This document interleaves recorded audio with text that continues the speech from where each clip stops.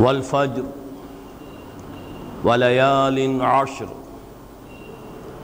والشفع والوتر والليل إذا يسر هل في ذلك قسم لذي حجر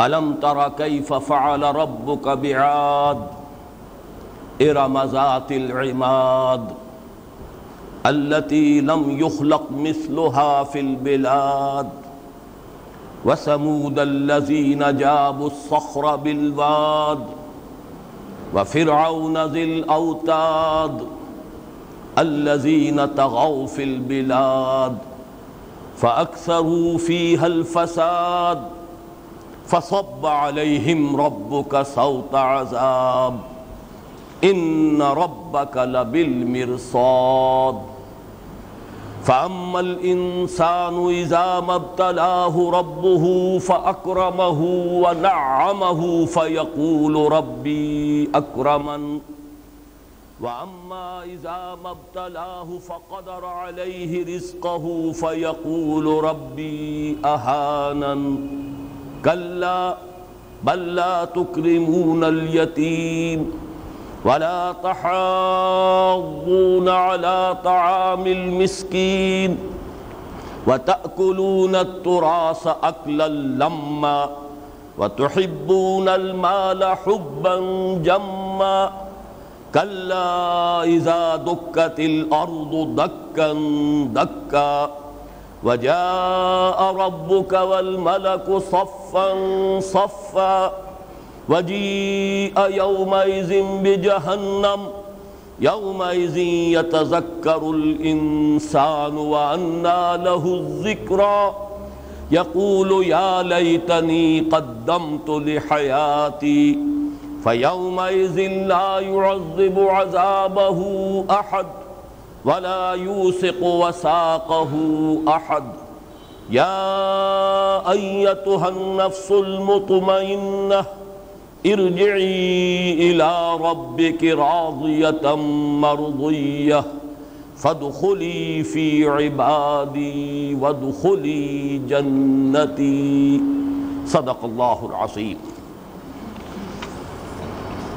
رب اشرح لي صدري ويسر لي أمري واحلل عقدة من لساني يفقهوا قولي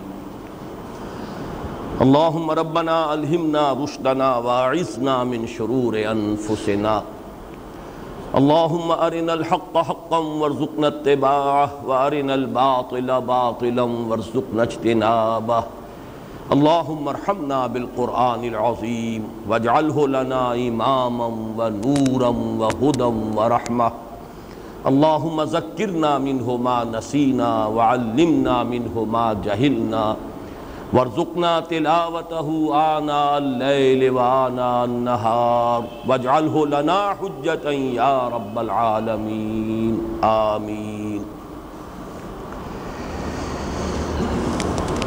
یہ بات میں نے کئی مرتبہ عرض کی ہے کہ قرآن حکیم میں سورہ مزمل کے بعد سے سورۃ الناس تک تمام صورتیں جوڑوں کی شکل میں ہیں۔ اس سے پہلے بھی اگرچہ قرآن حکیم کی اکثر صورتیں جوڑوں کی صورت میں ہیں، لیکن یہ کہ کہیں کہیں منفرد مزاج کی صورتیں بھی موجود ہیں۔ چنانچہ مکی صورتوں کا جو سلسلہ سورۃ الملک سے شروع ہوتا ہے 29ویں پارے کے آغاز سے، اس میں سورہ ملک منفرد مزاج کی تھی، پھر جوڑا تھا سورہ قلم اور سورہ حاقہ، اس کے بعد پھر ایک جوڑا تھا سورہ معارج، سورہ نوح، لیکن پھر سورہ جن یہ بالکل ایک منفرد مزاج کی صورت ہے۔ اس کے بعد سے جوڑے شروع ہوئے ہیں مزمل، مدثر، یہاں تک کہ اختتام ہوگا مصحف کا معوذتین، قل اعوذ برب الفلق قل اعوذ برب الناس۔ ان صورتوں میں آپ یہ نوٹ کریں گے، یہ بھی میں پہلے اجمالاً تذکرہ کر چکا ہوں کہ کہیں کہیں تو یہ جوڑے منفرد ہیں، کہیں کہیں دو دو جوڑوں نے مل کر 4 سوروں کی شکل اختیار کر لی۔ 4 صورتیں یعنی 2 جوڑے، ان کے درمیان مناسبت ہے، مشابہت ہے، مضمون کی یکسانیت ہے، عمود ایک ہی ہے، اس اعتبار سے 4 سورے وجود میں آئے۔ سورہ مزمل اور سورہ مدثر یہ منفرد جوڑا ہے۔ لیکن اس کے بعد 4 سورتیں، سورہ قیامہ، سورہ دہر، سورہ مرسلات، سورہ نبا، یہ 2 جوڑے مل کر ایک 4 سورہ کی صورت اختیار کرتے ہیں، اور ان کا جو عمود ہے اور سارا زور جس مضمون پر ہے وہ ہے اثبات قیامت اور انذار آخرت۔ اس کے بعد پھر ایک جوڑا آتا ہے سورۃ النازعات اور سورۃ عبس، یہ ایک منفرد جوڑا ہے۔ پھر جیسے کہ ہم تفصیلاً دیکھ چکے ہیں سورہ تکویر، سورہ انفطار، سورہ تطفیف، سورہ انشقاق، ان میں تو بڑی گہری مناسبت ہے ان 4 صورتوں کے مضامین میں، اور یہ پھر ایک 4 سورہ تھا۔ اس کے بعد پھر 3 جوڑے آئے ہیں جو علیحدہ علیحدہ ہیں، اپنی جگہ پر منفرد، مضمون کے اعتبار سے، اسلوب کے اعتبار سے۔ سورۃ البروج، سورۃ الطارق، یہ ایک جوڑا، سورۃ الاعلیٰ، سورۃ الغاشیہ جو ہم پڑھ چکے ہیں، یہ دوسرا جوڑا۔ تیسرا جوڑا وہ ہے جو آج ہم شروع کر رہے ہیں، سورۃ الفجر اور سورۃ البلد۔ اس کے بعد آئے گا وہ 4 سورہ کے جس کا ذکر میں کئی مرتبہ کر چکا ہوں، 4 سورہ نور و ظلمت، سورۃ الشمس، سورۃ اللیل، سورۃ الضحیٰ، سورۃ الانشراح۔ ان میں بڑی گہری مناسبت ہے، یہ 2 صورتوں کے 2 جوڑے۔ یہ 4 سورہ نور و ظلمت میں نے آج سے کوئی 10-15 سال قبل یہ عنوان تجویز کیا تھا اور ایک مضمون بھی لکھنا شروع کیا تھا، افسوس کہ اس کی تکمیل کی نوبت نہیں آئی۔ بہرحال اب ہم زیادہ دور نہیں ہیں، آج انشاءاللہ ارادہ یہ ہے، اللہ تعالیٰ مکمل فرمانے والا ہے کہ ہم سورۃ الفجر کا مطالعہ مکمل کر لیں، کل سورۃ البلد، یہ جوڑا اس ہفتے مکمل ہو جائے تو اگلے ہفتے اس 4 سورہ نور و ظلمت کا جو پہلا جوڑا ہے سورۃ الشمس، سورۃ اللیل، اس کا مطالعہ کریں گے۔ اب ذرا توجہ کو مرتکز کریں، سورۃ الفجر اور سورۃ البلد، ان کے مابین نسبت زوجیت کے کیا مظاہر ہیں۔ میں عرض کر چکا ہوں کہ نسبت زوجیت کے 2 پہلو ہوتے ہیں، بعض اعتبارات سے اسلوب اور مضامین کی مشابہت ہوگی، جیسے جوڑوں میں ہوتی ہے، جتنے بھی حیوانات ہیں ان کے جوڑے ایک دوسرے سے مشابہ ہوتے ہیں، لیکن ایک اعتبار سے ان میں ایک دوسرے کی تکمیل کا پہلو ہوتا ہے۔ جیسے ایک جوڑا جو ہے حیوانات کا، ان کے باہمی ملنے سے آگے ایک مقصد چلتا ہے، وہ بقائے نسل ہے، اسی طرح یہ جوڑے کے 2 فرد جو ہیں کسی مضمون کے ایک پہلو کو بیان کر کے اس مضمون کی تکمیل کریں گے۔ تو نسبت زوجیت کا ایک رخ ہے مشابہت کا اور اشتراک مضمون یا مشترک اسلوب ہونا، اور دوسرا پہلو جسے ہم کمپلیمنٹری کہتے ہیں، 2 چیزیں مل کر کسی مضمون کو مکمل کر رہی ہیں، اس کا ایک پہلو جو ہے وہ آ جائے گا اس جوڑے کے پہلے فرد میں، اور دوسرا پہلو جو ہے وہ آ جائے گا اس جوڑے کے دوسرے فرد میں۔ اس اعتبار سے نوٹ کیجئے، اور یہ بہت اہم بات ہے جو میں عرض کر رہا ہوں، اس لیے کہ ایک بہت عرصے سے میرے ذہن میں اشکال تھا، اور وہ سورۃ الفجر کی قسموں کے بارے میں۔ ان میں بہت سے اقوال ملے اور میں ابھی تک کوئی رائے قائم نہیں کر سکا تھا۔ یہ دن جو مجھ پر گزرے ہیں زیادہ تر اسی مسئلے پر غور و فکر کرنے میں، اور میں نے الحمدللہ کہ ایک حتمی رائے بنا لی ہے، لیکن اس کے لیے جو کلید مجھے ملی ہے وہ در حقیقت اس جوڑے میں جو ایک مشترک مضمون ہے اس سے معاملہ جو ہے وہ طے ہو جاتا ہے حتمی طور پر کہ ان قسموں سے مراد کیا ہے، والفجر ولیال عشر والشفع والوتر واللیل اذا یسر، یہ قسمیں جو ہیں ان کا اصل مدلول کیا ہے۔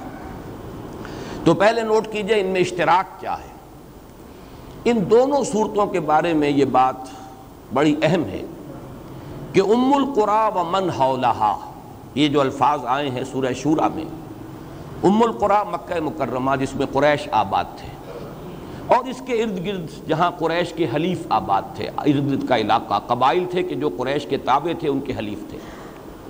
یہ ام القریٰ ومن حولہا کا جو ایک مشترک ثقافتی اور تہذیبی پس منظر ہے، اور ان کے اخلاق و اعمال کا جو پس منظر ہے، جو ان کے کردار کی صورت بن چکی تھی، وہ ہے کہ جو ایک مشترک بیک گراؤنڈ ہے ان دونوں صورتوں کا۔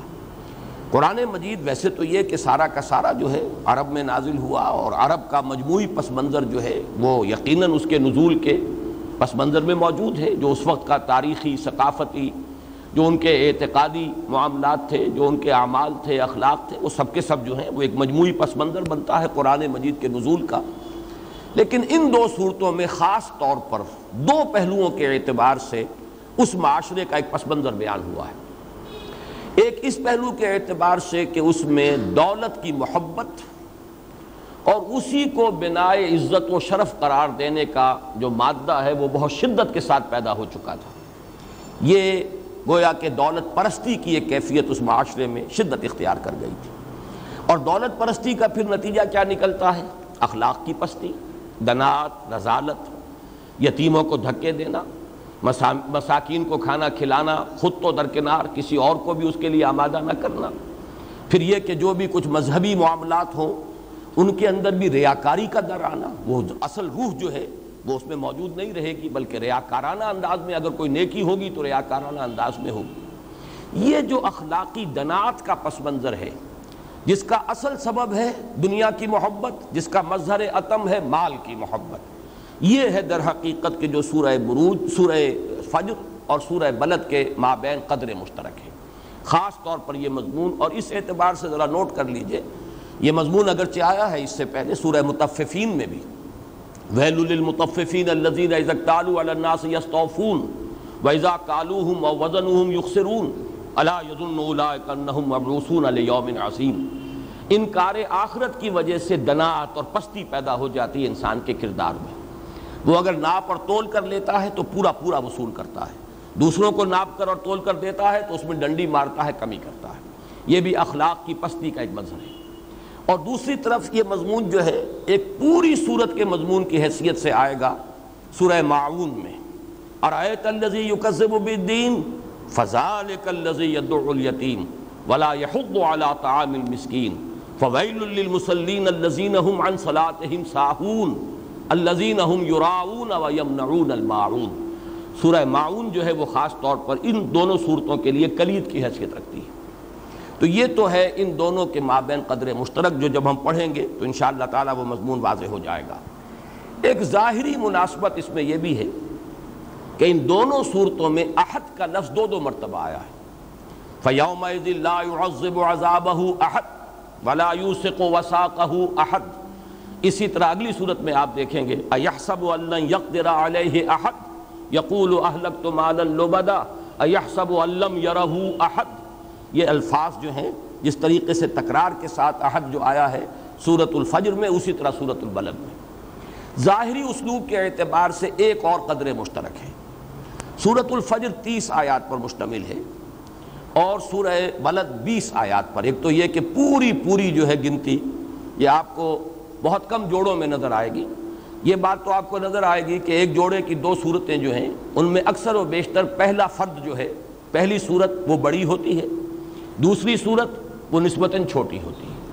اور بعض جگہ پر تو یہ اس قدر متوازن معاملہ نظر آتا ہے، جیسے سورہ بنی اسرائیل 111 آیات، سورہ کہف 110 آیات، سورہ حامیمہ سجدہ 54 آیات، سورہ شورى 53 آیات۔ تو یہ کہ توازن بھی ہو، قرب بھی ہو، اور پہلا فرد جو ہے نسبتاً بڑا، دوسرا فرد نسبتاً چھوٹا۔ لیکن اس کے برعکس بھی ہے، جیسے ہم دیکھ چکے ہیں سورۃ الاعلیٰ، اس کے مقابلے میں آیات کی تعداد جو ہے سورہ غاشیہ میں زیادہ تھی، لیکن یہاں آپ دیکھیں گے کہ ان میں ایک توازن ہے، 30 آیات بمقابلہ 20 آیات۔ اور جو اہم تر پہلو ہے وہ یہ ہے، ان دونوں صورتوں کی اکثر آیتیں بڑی چھوٹی چھوٹی ہیں، والفجر ولیال عشر والشفع والوتر واللیل اذا یسر۔ اسی طرح اختتام پر جا کر دیکھیں، یا ایتھا النفس المطمئنہ ارجعی الی ربک راضیۃ مرضیہ فادخلی فی عبادی وادخلی جنتی۔ لیکن سورۃ الفجر کے بالکل وسط میں 2 آیتیں آئی ہیں بہت طویل، بلکہ آج میں سوچ رہا تھا کہ ایک عجیب شکل بنتی ہے، اوپر سے ایک مثلث اور پھر اس کے ساتھ نیچے دوسری مثلث برعکس ایڈ کر دیں تو دونوں طرف جو ہے یہ بالکل ٹیپر ہو جائیں گے اور درمیان میں ان کے قاعدے ہوں گے۔ تو عجیب بات یہ ہے کہ آیت نمبر 15 اور آیت نمبر 16 جو بالکل وسط ہے، فَأَمَّا الْإِنسَانُ إِذَا مَا ابْتَلَاهُ رَبُّهُ فَأَكْرَمَهُ وَنَعَّمَهُ فَيَقُولُ رَبِّي أَكْرَمَنِ۔ یہ آیت جو ہے اتنی طویل اس سورہ مبارکہ میں جو ہے بہت ہی نمایاں ہے، فرق و تفاوت جو ہے آیت کے حجم کا وہ بہت نمایاں ہے۔ اگلی آیت پھر وَأَمَّا إِذَا مَا ابْتَلَاهُ فَقَدَرَ عَلَيْهِ رِزْقَهُ فَيَقُولُ رَبِّي أَهَانَنِ۔ بالکل یہی معاملہ آپ کو سورہ بلد میں نظر آئے گا، اس کی بھی اکثر صورتیں آیتیں بہت چھوٹی چھوٹی ہیں، لیکن ثم کان من الذین آمنوا وتواصوا بالصبر وتواصوا بالمرحمہ، یہ آیت جو ہے آتی ہے، اگرچہ وہاں بالکل وسط میں نہیں ہے، لیکن یہ ہے کہ یہ بھی بہت ہی نمایاں ہے کہ سائز کے اعتبار سے وہ آیت بقیہ جو آیات ہیں ان کے مقابلے میں بہت بڑی ہے۔ یہ تو مشابہتیں تھیں جو میں نے گنوا دیں۔ اب جس اعتبار سے یہ دونوں صورتیں ایک دوسرے سے مل کر کسی مضمون کی تکمیل کرتی ہیں، اس میں 4 چیزیں نوٹ کیجئے۔ سورۃ الفجر کی جو قسمیں ہیں ان کا تعلق زمان سے ہے۔ آپ کو معلوم ہے ہمارا تصور زمان و مکان، یہ کائنات جو ہے ٹائم اینڈ سپیس، ان دو کے ساتھ مل کر اس کائنات کا یہ جو بھی موجود ہے عالم، اس کی تکمیل ہوتی ہے۔ سورۃ الفجر کی قسمیں والفجر ولیال عشر والشفع والوتر واللیل اذا یسر، کم سے کم 3 تو ان میں سے وہ ہیں کہ جن کا تعلق نمایاں طور پر زمانے کے ساتھ ہے۔ صبح کا وقت ہے، 10 راتیں ہیں، رات ہے جبکہ وہ روانہ ہو جائے یا رات جبکہ اس میں چلا جائے، یہ میں بعد میں تفصیل سے عرض کروں گا۔ جبکہ سورہ بلد میں مکان، لا اقسم بہذا البلد، یہ ہے گویا کہ مکان اور زمان مل کر ہمارا تصور جو ہے ان موجودات کا وہ مکمل ہوتا ہے۔ اسی طریقے سے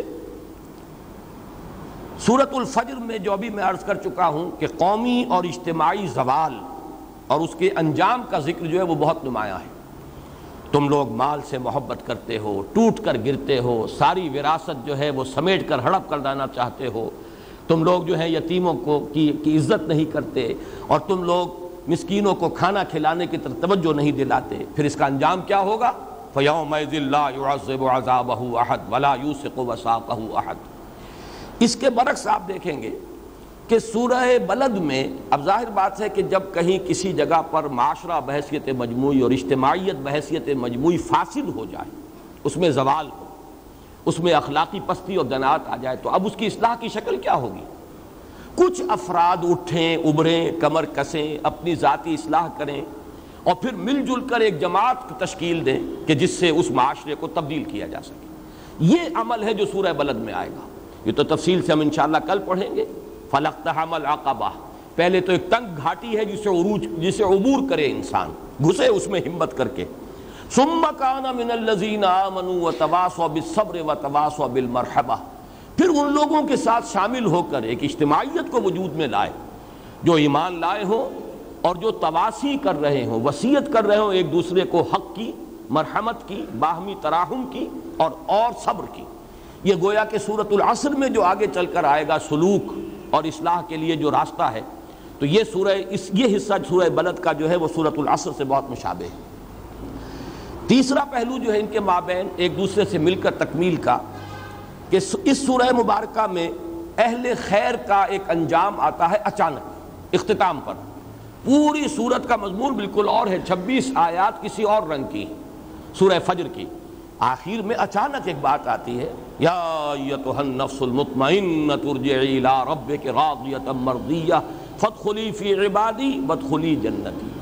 لیکن یہ ہے کہ اس کے لیے نہ کوئی پس منظر بیان ہوا ہے، اچانک ایک بات آئی ہے، وہ میں بعد میں عرض کروں گا کہ ربط کیا ہے۔ یہ نہیں ہے کہ بے ربط ہے، بالکل ربط ہے، لیکن یہ کہ ظاہری طور پر یہ مضمون اس میں بہت ہی اچانک سامنے آ جاتا ہے، اور اس کے لیے جو سلوک ہے، جو عمل ہے کہ کیا کرنا ہے، کیسے کرنا ہے، یہ جیسا کہ میں عرض کر چکا ہوں یہ آج آیا ہے سورہ بلد میں۔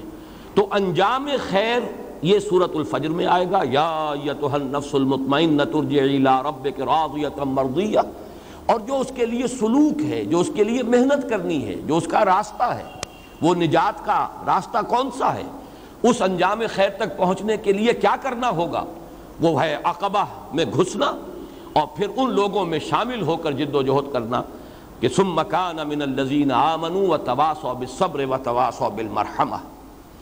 ایک اور یہ ان دونوں کے مابین فرق و تفاوت جو ہے تکمیلی اعتبار سے، تفصیل بعد میں آ جائے گی۔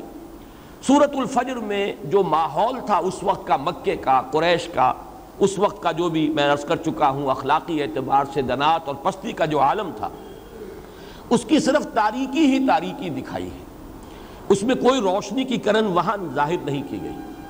سورہ بلد میں ایک روشنی کی کرن دکھائی گئی ہے، اگرچہ وہ بھی در حقیقت ملمے کی روشنی تھی، وہ کوئی حقیقی نور نہیں تھا، لیکن ملمے کی حد تک، تفصیل آئے گی کل انشاءاللہ جب سورہ بلد ہم پڑھیں گے۔ اور وہ یہ کہ کم سے کم دکھاوے کے لیے، ریاکاری کے لیے مال خرچ کرنا، صدقہ کرنا، خیرات کرنا، غریبوں کو کھلانا، اور مسکینوں کے لیے خاص طور پر حجاج کی خدمت کرنا، ان کو کھانے کھلانا، اور اس میں آپس میں مقابلہ بھی کرتے تھے۔ چنانچہ یہ بات میں نے بارہا آپ کو بتائی ہے کہ ابو جہل سے جب ایک مرتبہ کسی نے سوال کیا کہ کیا تمہارا خیال ہے کہ محمد جھوٹ بولتے ہیں صلی اللہ علیہ وسلم؟ اس نے کہا نہیں، انہوں نے کبھی جھوٹ نہیں بولا۔ تو پھر تم ان کی بات کیوں نہیں مانتے؟ تو اس کا جواب جو تھا بڑا اہم ہے، یہ یاد رکھنے کے قابل ہے۔ اس نے صاف کہا کہ دیکھو بھائی، ہمارا اور بنو ہاشم کا مقابلہ چل رہا تھا، انہوں نے کھانے کھلائے، ہم نے ان سے بڑھ کر کھلائے، انہوں نے مہمان نوازیاں کی، ہم ان سے بڑھ کر کرتے رہے، اب تک ہم کندھے سے کندھا ملا کر چلے آ رہے تھے، لیکن اب اگر ان کی نبوت کو ہم تسلیم کر لیں تو اس کے معنی تو یہ کہ ہم قیامت تک کے لیے ان کے غلام ہو گئے۔ یہ بات مجھے تسلیم نہیں۔ تو میں یہ کہا کرتا ہوں کہ give the devil his due, کم سے کم یہ کہ اسے یہ کریڈٹ دیا جانا چاہیے کہ اس نے بات صاف کی ہے اور اپنے تکبر کا صاف اقرار کر لیا ہے کہ اصل معاملہ جو ہے وہ استکبار کا ہے، ہم ان کے نیچے نہیں ہو سکتے، تابع نہیں ہو سکتے۔ اس میں جو پس منظر آ رہا ہے وہ بھی سورہ ماعون میں آپ دیکھیں گے کہ ان کے ہاں جو نیکی بھی تھی، تو جیسے کہ انہوں نے نماز کا حلیہ بگاڑ دیا تھا، الذین هم عن صلاتهم ساہون، اسی طرح اگر کوئی نیکی تھی الذین هم یراؤون ویمنعون الماعون، یہ اگر کوئی نیکی کرتے بھی ہے تو ریاکاری کے لیے کرتے ہیں۔ تو سورہ ماعون کو جیسا کہ میں نے عرض کیا ہے، اسے آپ کلید سمجھیے کہ وہ اس سورۃ الفجر کے اور سورۃ البلد کے جوڑے کو سمجھنے کے لیے ایک کلید کا کام دیتی ہے۔ اب آئیے کہ ہم اس سورہ مبارکہ کے مطالعہ کا آغاز کرتے ہیں لفظ بلفظ، اور اس میں سب سے پہلے جو حصہ ہے اس کا وہ اقسام پر مشتمل ہے۔ والفجر ایک آیت مکمل ہو گئی، ولیال عشر دوسری آیت، والشفع والوتر تیسری آیت، واللیل اذا یسر چوتھی آیت، هل فی ذلک قسم لذی حجر پانچویں آیت۔ گویا کہ 1/6 حصہ اس سورہ مبارکہ کا جو ہے 30 آیات میں سے 5 وہ ان قسموں پر مشتمل ہے۔ پہلے بات تو یہ نوٹ کر لیجئے کہ اقسام القرآن کا مضمون اپنی جگہ پر بہت مشکل مضمون ہے۔ اس پر واقعہ یہ ہے کہ بڑی مفسرین نے اپنی اپنی محنتیں اپنے اپنے ذوق کے مطابق کاوشیں کی ہیں، لیکن یہ کہ اس موضوع پر بہت ہی مارکۃ الآراء جو کتاب ہے وہ مولانا حمید الدین فراہی رحمۃ اللہ علیہ کی ہے، الامعان فی اقسام القرآن۔ یہ کتاب جو ہے عربی زبان میں انہوں نے تصنیف کی تھی۔ انہوں نے تو اکثر و بیشتر جو بھی تحریریں لکھی وہ عربی زبان میں، سوائے ایک تفسیر سورہ اخلاص کے انہوں نے ساری عمر اردو میں کچھ نہیں لکھا، عربی ان کا جو ہے وہ میڈیم تھا۔ مولانا اصلاحی صاحب نے پھر ان کی ان چھوٹی چھوٹی صورتوں کی تفاسیر کا ترجمہ بھی کیا ہے جو مجموعہ تفاسیر فراہی کے نام سے شائع ہے، اور اس کتاب کا بھی ترجمہ کیا ہے، الامعان فی اقسام القرآن، اقسام قرآن کے نام سے یہ کتاب۔ یہ ہم نے کبھی بڑی کثیر تعداد میں شائع کی تھی۔ مغالطہ مجھے یہ تھا کہ شاید علمی موضوعات سے لوگوں کو دلچسپی ہوگی، لیکن یہ کہ یہ ذرا ثقیل علمی موضوعات ہیں تو ان سے لوگوں کو زیادہ دلچسپی محسوس نہیں ہوئی۔ وہ کتاب ہمارے پاس ہے کافی تعداد میں، بلکہ اس کے ساتھ ہی ایک دوسری کتاب، وہ تو ویسے عام فہم بھی ہے لیکن یہ کہ ایک بہت اہم موضوع سے متعلق بھی ہے، اس لیے کہ عیسائیوں نے اور یہودیوں نے، بلکہ اصلاً کہنا چاہیے یہودیوں نے ایک تحریف کی ہے تاریخ میں کہ انہوں نے کہا کہ ذبیح اللہ حضرت اسماعیل نہیں تھے بلکہ حضرت اسحاق تھے۔ وہ یہ نہیں چاہتے کہ یہ فضیلت بھی بنی اسماعیل کی طرف منتقل ہو جائے کہ حضرت اسماعیل ذبیح اللہ ہے، بلکہ انہوں نے تحریف کی تورات میں اور ثابت کیا کہ ذبیح اللہ بھی حضرت اسحاق ہے علیہم الصلاۃ والسلام۔ تو اب اس کی تصحیح انہوں نے کی تھی، ذبیح کون ہے، الرأی الصحیح فی من هو الذبیح، صحیح رائے کون سی ہے اس مسئلے میں کہ ذبیح کون ہے۔ یہ کتاب بھی ہم نے کثیر تعداد میں شائع کی تھی، اب بھی ہیں، جن لوگوں کو دلچسپی ہو وہ حاصل کریں اور پڑھیں۔ ان قسموں میں جو قرآن مجید کی مختلف صورتوں میں آئی ہیں، واقعہ یہ ہے کہ جیسے کہ میں نے ابھی ابتدا میں بھی عرض کیا تھا کہ مشکل ترین قسمیں یہ ہیں سورۃ الفجر کی، بلکہ میں جو اب آخری مرحلے پر پہنچا ہوں اس قرآن مجید کے مسلسل مطالعے کے دوران، تو میں نے یہ محسوس کیا ہے کہ ایک تو سورہ سبا میں جو واقعات تاریخی آئے ہیں، حضرت داؤد علیہ السلام کا واقعہ ہے، حضرت سلیمان علیہ السلام کے 2 واقعات ہیں، اسی طریقے سے کچھ اور دوسرے انبیاء کے واقعات ہیں، حضرت ایوب کے واقعات ہیں۔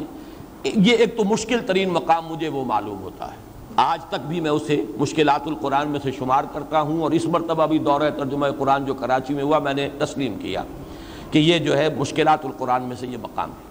اسی طریقے سے ان آیات کے بارے میں بھی ایک خوف سا مجھ پر طاری تھا کہ اب سورۃ الفجر دور نہیں رہی اور مجھے کوئی نہ کوئی رائے بنانی پڑے گی، لیکن یہ کہ الحمدللہ میں نے وہ رائے قائم کی ہے اور مجھے اس پر پورا انشراح ہے۔ میں آج جو وہ رائے آپ کے سامنے رکھوں گا اس اعتبار سے بھی کہ مجھے وہ بکھرے ہوئے موتی جو ہے سلف کے اقوال میں مل گئے ہیں، لیکن ان بکھرے ہوئے موتیوں کو ایک ڈور میں پرونے کا کام جو ہے وہ یہ جو جوڑے ہونے کی نسبت ہے سورۃ الفجر میں اور سورۃ البلد میں، اور خاص طور پر ان کا جو مشترک ثقافتی اور تہذیبی اور اخلاقی پس منظر ہے جو اہل عرب کا اور قریش کا، ان کے حوالے سے مجھے وہ بکھرے ہوئے موتی جو ملے ہیں سلف کے اقوال میں نے ان کو پرو کر اور ایک مربوط جو ہے وہ ہار کہہ لیں اس کی شکل دے دی ہے۔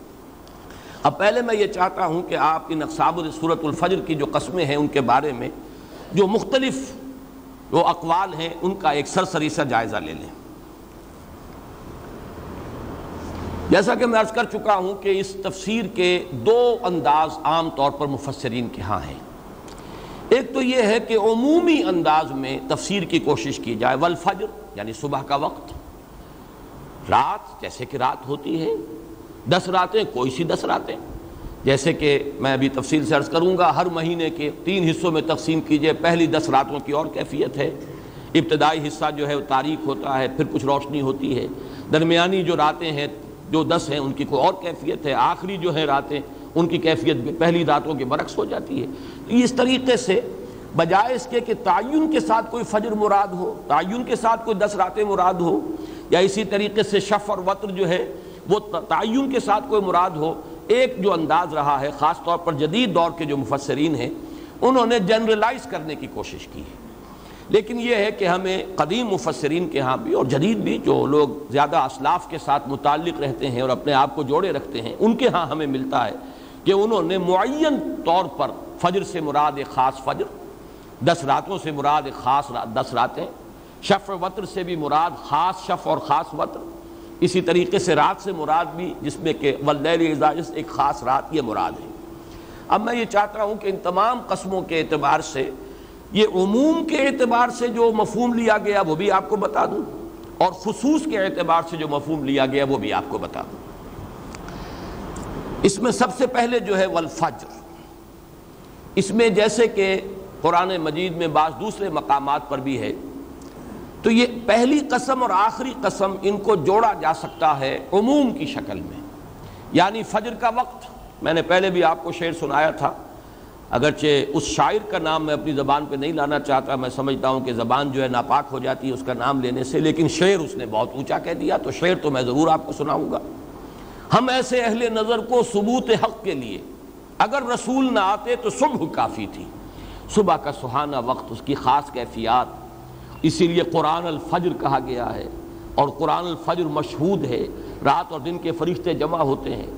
اور میں نے آپ کو شاید سنایا تھا کہ میرے ماموں مرحوم ان کا بھی ایک شعر بڑا پیارا ہے صبح کے بارے میں، اے نمود سحر جزاک اللہ، آج وہ بے نقاب ہیں گویا، فطرت بے نقاب ہوتی ہے فجر کے وقت، معلوم ہوتا ہے حسن ازل جو ہے وہ بے نقاب ہو گیا۔ تو اس طریقے سے صبح کا وقت اور پھر رات کا روانہ ہو جانا، یہ دو قسمیں جو ہیں، دو اور صورتیں ایسی ہیں قرآن مجید میں جو ہم پڑھ چکے ہیں جن میں ان دونوں کو ساتھ ساتھ لایا گیا ہے۔ واللیل اذ ادبر والصبح اذا اسفر، یہ سورہ مدثر میں، کلا والقمر واللیل اذ ادبر والصبح اذا اسفر انہا لإحدی الکبر، یعنی جب کہ رات جو ہے وہ جا رہی ہو، واپس جا رہی ہو، اور صبح جب کہ روشن ہو رہی ہو۔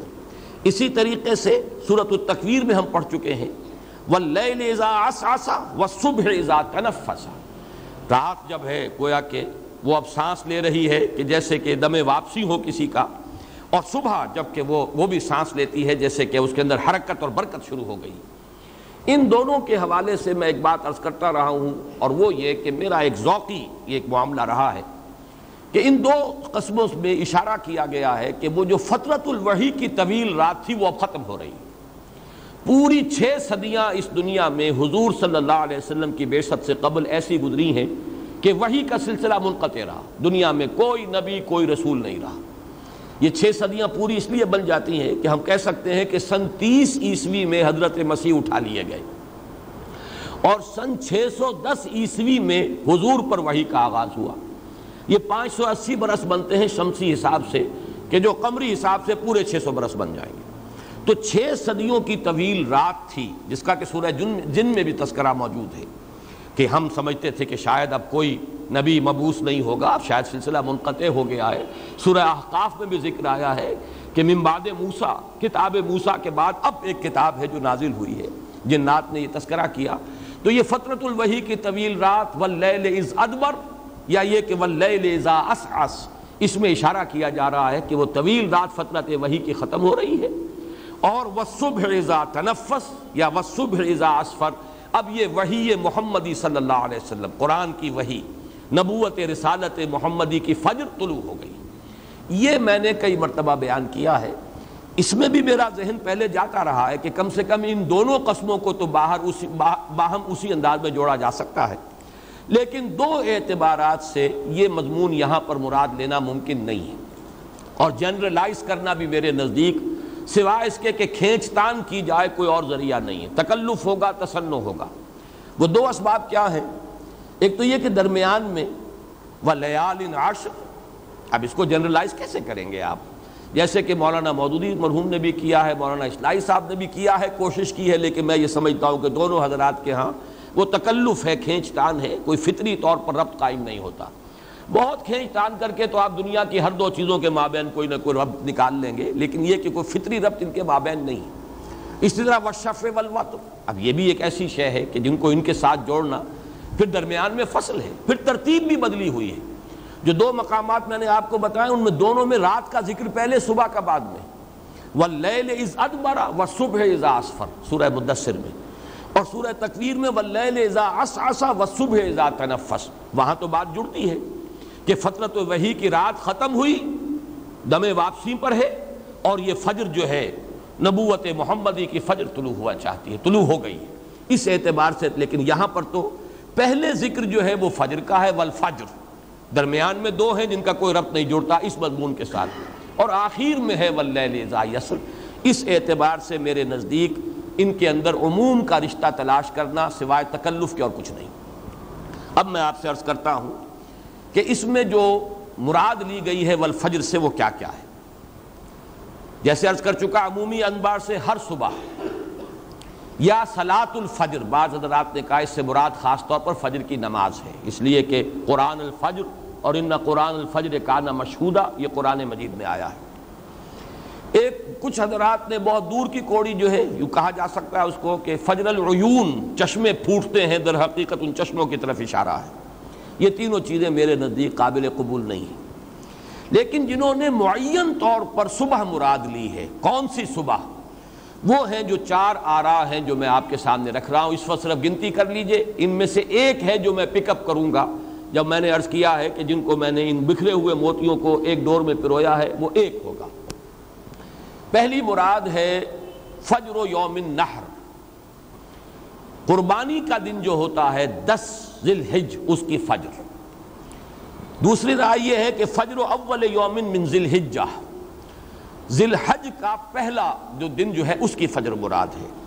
تیسری رائے ہے فجر اول یوم من المحرم، محرم کی پہلی فجر، اس لیے کہ اس سے سال کا آغاز ہوتا ہے۔ اور چوتھی رائے ہے کہ اس سے پورا محرم کا مہینہ مراد ہے، اس لیے کہ جیسے کہ ہر دن کے لیے فجر ہے، اسی طریقے سے پورے سال کے لیے محرم کا مہینہ ہے۔ یہ چار آراء ہیں۔ ان میں سے جو میرا اختیار ہے، جس کو میں نے قبول کیا ہے، وہ ہے یوم النحر کی صبح، اور اس کا اصل میں اس ماحول کے ثقافتی پس منظر کے ساتھ بڑا گہرا تعلق ہے۔ یہ بات بڑی ادنا تعامل کے ساتھ سمجھ میں آ جاتی ہے کہ مکے کی زندگی جو ہے اجتماعی اور ثقافتی، اس میں حج اور اس کے مناسک کو بڑی اہمیت حاصل تھی۔ یہ سالانہ جشن بڑے اہتمام کے ساتھ ان کے ہاں منایا جاتا تھا۔ پوری آبادی تقریباً نکل آئی مکے سے، اور وہ منا اور منا سے آگے عرفات تک لوگ جا رہے ہیں۔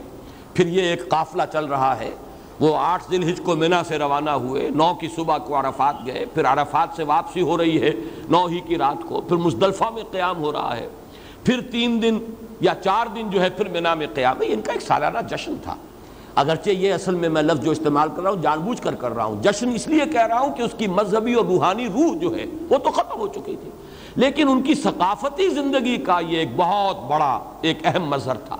جیسے خانہ کعبہ کو ان کی اجتماعیت میں بڑا دخل تھا، ان کی معیشت میں بڑا دخل تھا، ان کو جو سرداری اور چودراہٹ حاصل تھی پورے عرب میں اس کو دخل تھا، ان کو جو معاشی مراعات حاصل تھی پورے عرب میں اس کو دخل تھا۔ اسی طریقے سے ان کی ثقافتی زندگی، ان کی تہذیبی زندگی، ان کی اجتماعی زندگی کا ایک بہت بڑا مظہر جو ہے وہ حج ہے۔ یہ تمام چیزیں میرے نزدیک حج سے متعلق ہیں، اور ان کے بارے میں آراء ہر جگہ آپ کو مل جائیں گی، لیکن میں نے ان سب کو ہر جگہ ان آراء سے چن لیا ہے۔ اب آئیے لیال عشر۔ لیال عشر کے بارے میں بھی جیسے میں نے عرض کیا ہے، کوئی سی 10 راتیں، پہلی 10 راتیں مہینے کی، ہر مہینے کی درمیانی 10 راتیں، ہر مہینے کی آخری 10 راتیں، جو میرے نزدیک، میں کسی کی توہین نہیں کرنا چاہتا، لیکن میرے نزدیک بالکل مہمل ہے اگر یہ مراد لیا جائے، اور اس کو بہت ہی تکلف کے ساتھ، تصنع کے ساتھ جوڑ ملانے والی بات ہے۔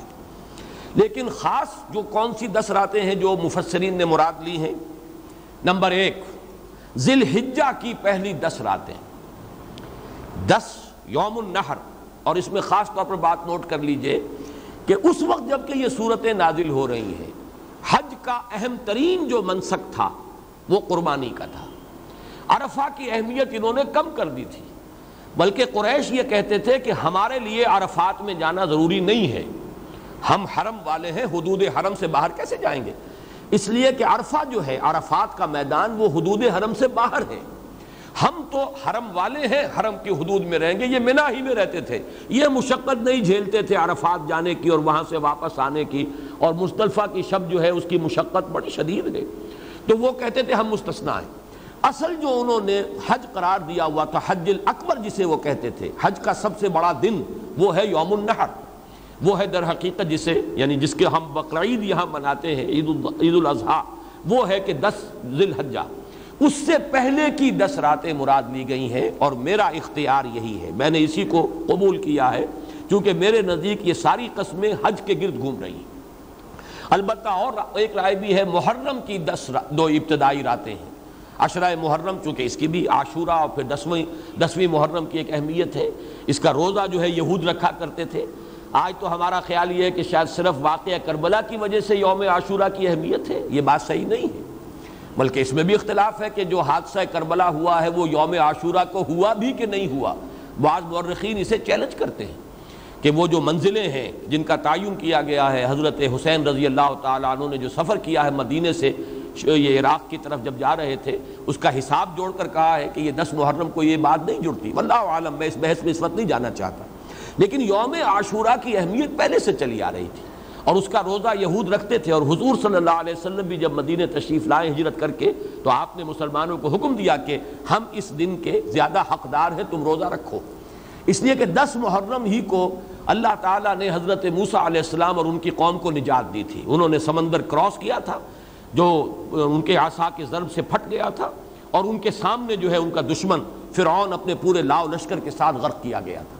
تو یہ یوم عاشورہ کی پہلے سے ایک اہمیت ہے۔ تو بعض حضرات نے یہ جو 10 راتیں ہیں ان سے مراد لی ہے محرم کی ابتدائی 10 راتیں، بعض حضرات نے دوسرے اعتبار سے مراد لی ہیں رمضان مبارک کی آخری 10 راتیں، اور اسی کے حوالے سے شف اور وتر جو ہے اس کو بھی جوڑا ہے کہ اس میں خاص طور پر جو طاق راتیں ہیں ان کی خصوصی اہمیت ہے، اور لیلۃ القدر جو ہے وہ بھی عشرہ اخیرہ جو ہے رمضان مبارک کا اس کی طاق راتوں میں ہے۔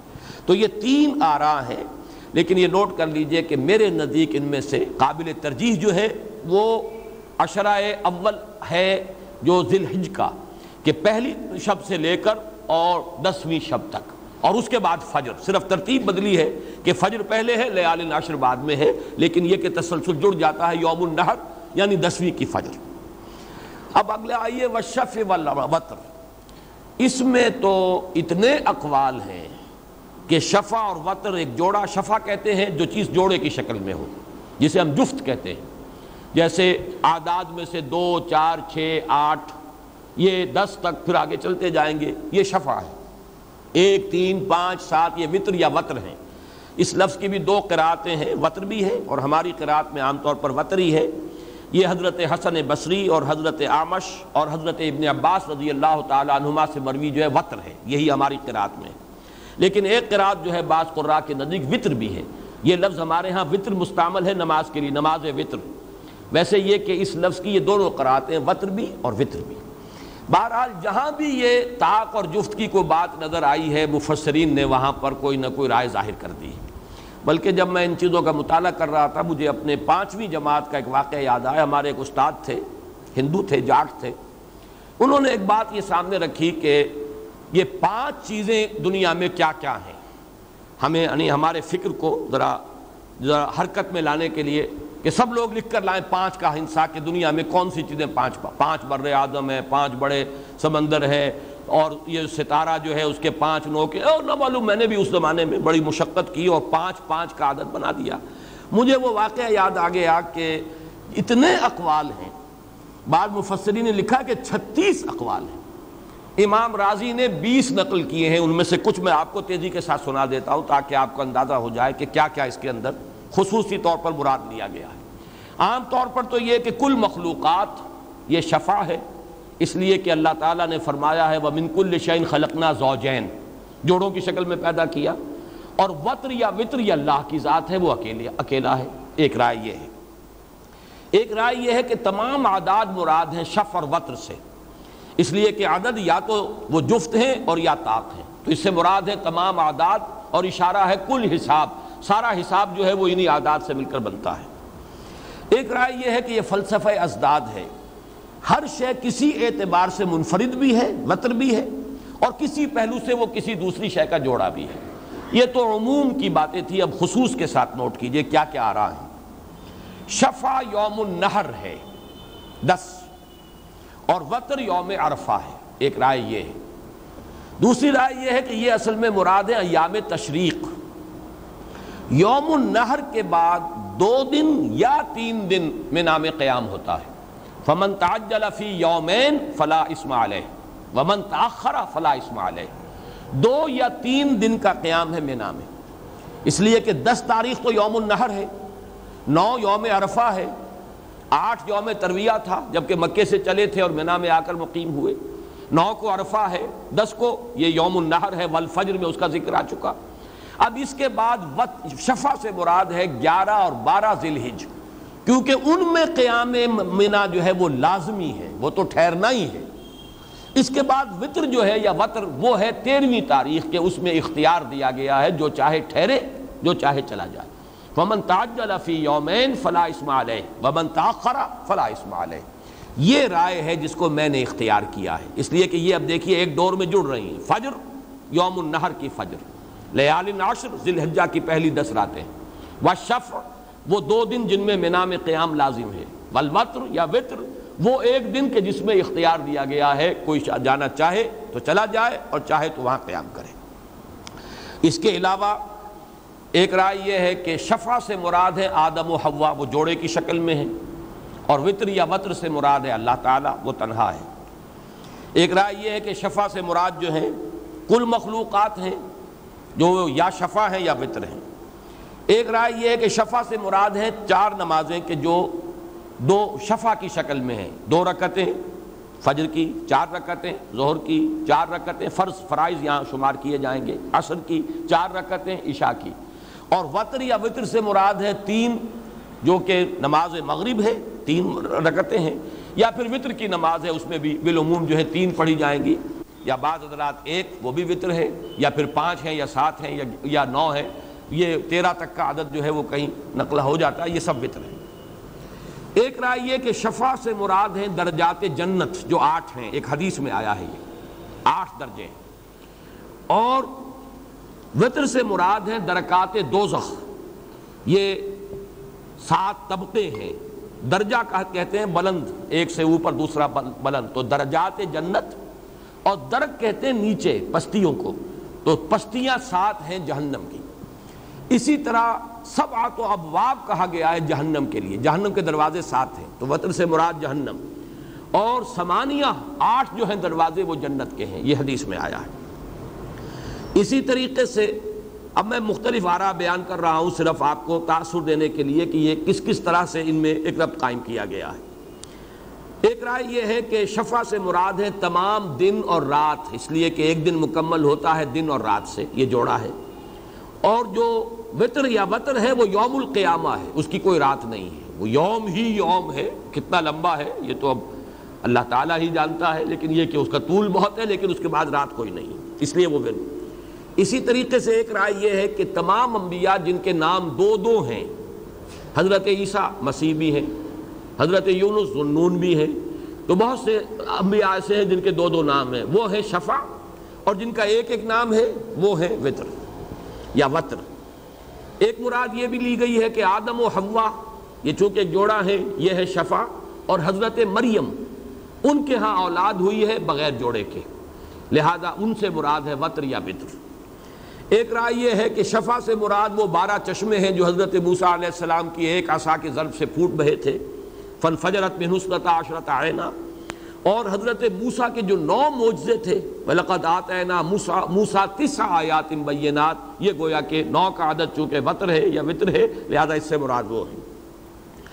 ایک رائے یہ ہے، دیکھیے جہاں جہاں آپ کو یہ مل جائے گا وہ سب ہمارے مفسرین نے انہوں نے جمع کر دیے ہیں تمام اقوال۔ حضرت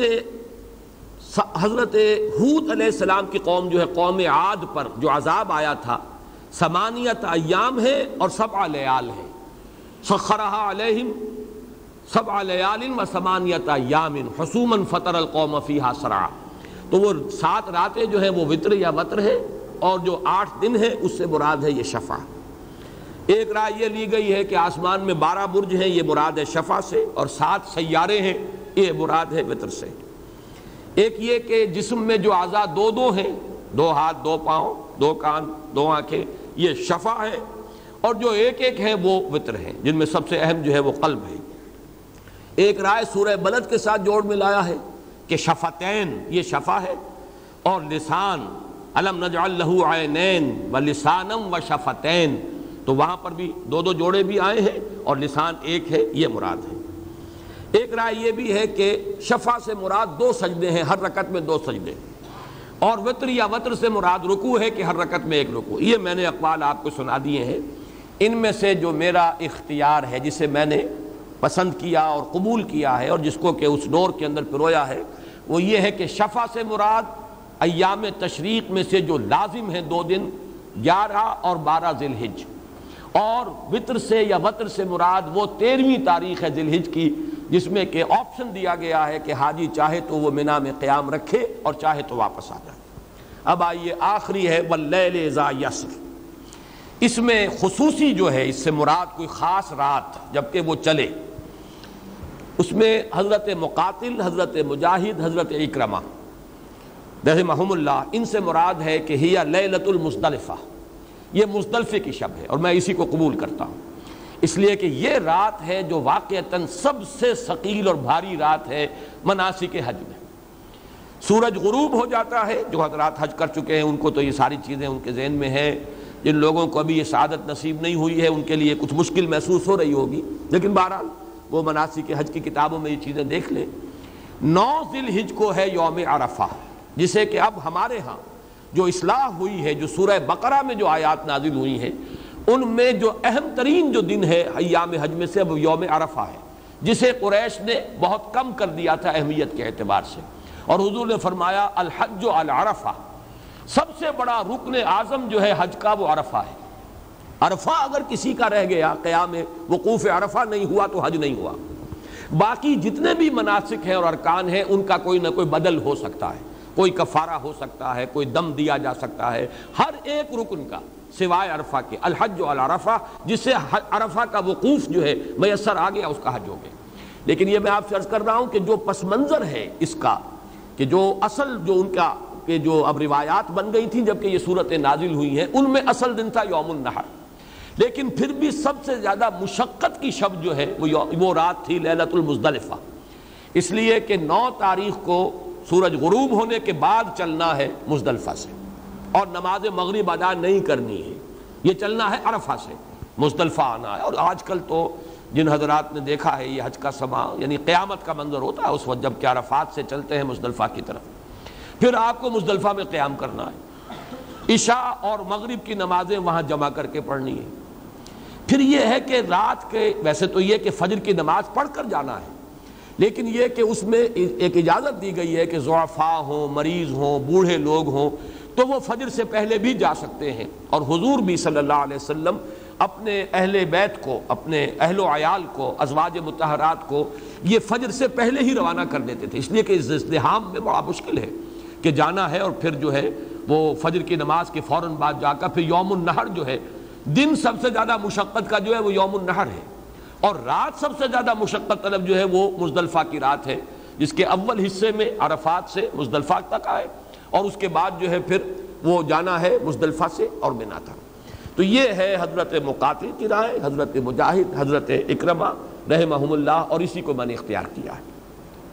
باقی شاہ عبد القادر رحمۃ اللہ علیہ خاص بات لائے ہیں اس میں، اگرچہ میں اسے قبول نہیں کر رہا لیکن ایک خاص اعتبار سے اسے آپ کو سنا رہا ہوں۔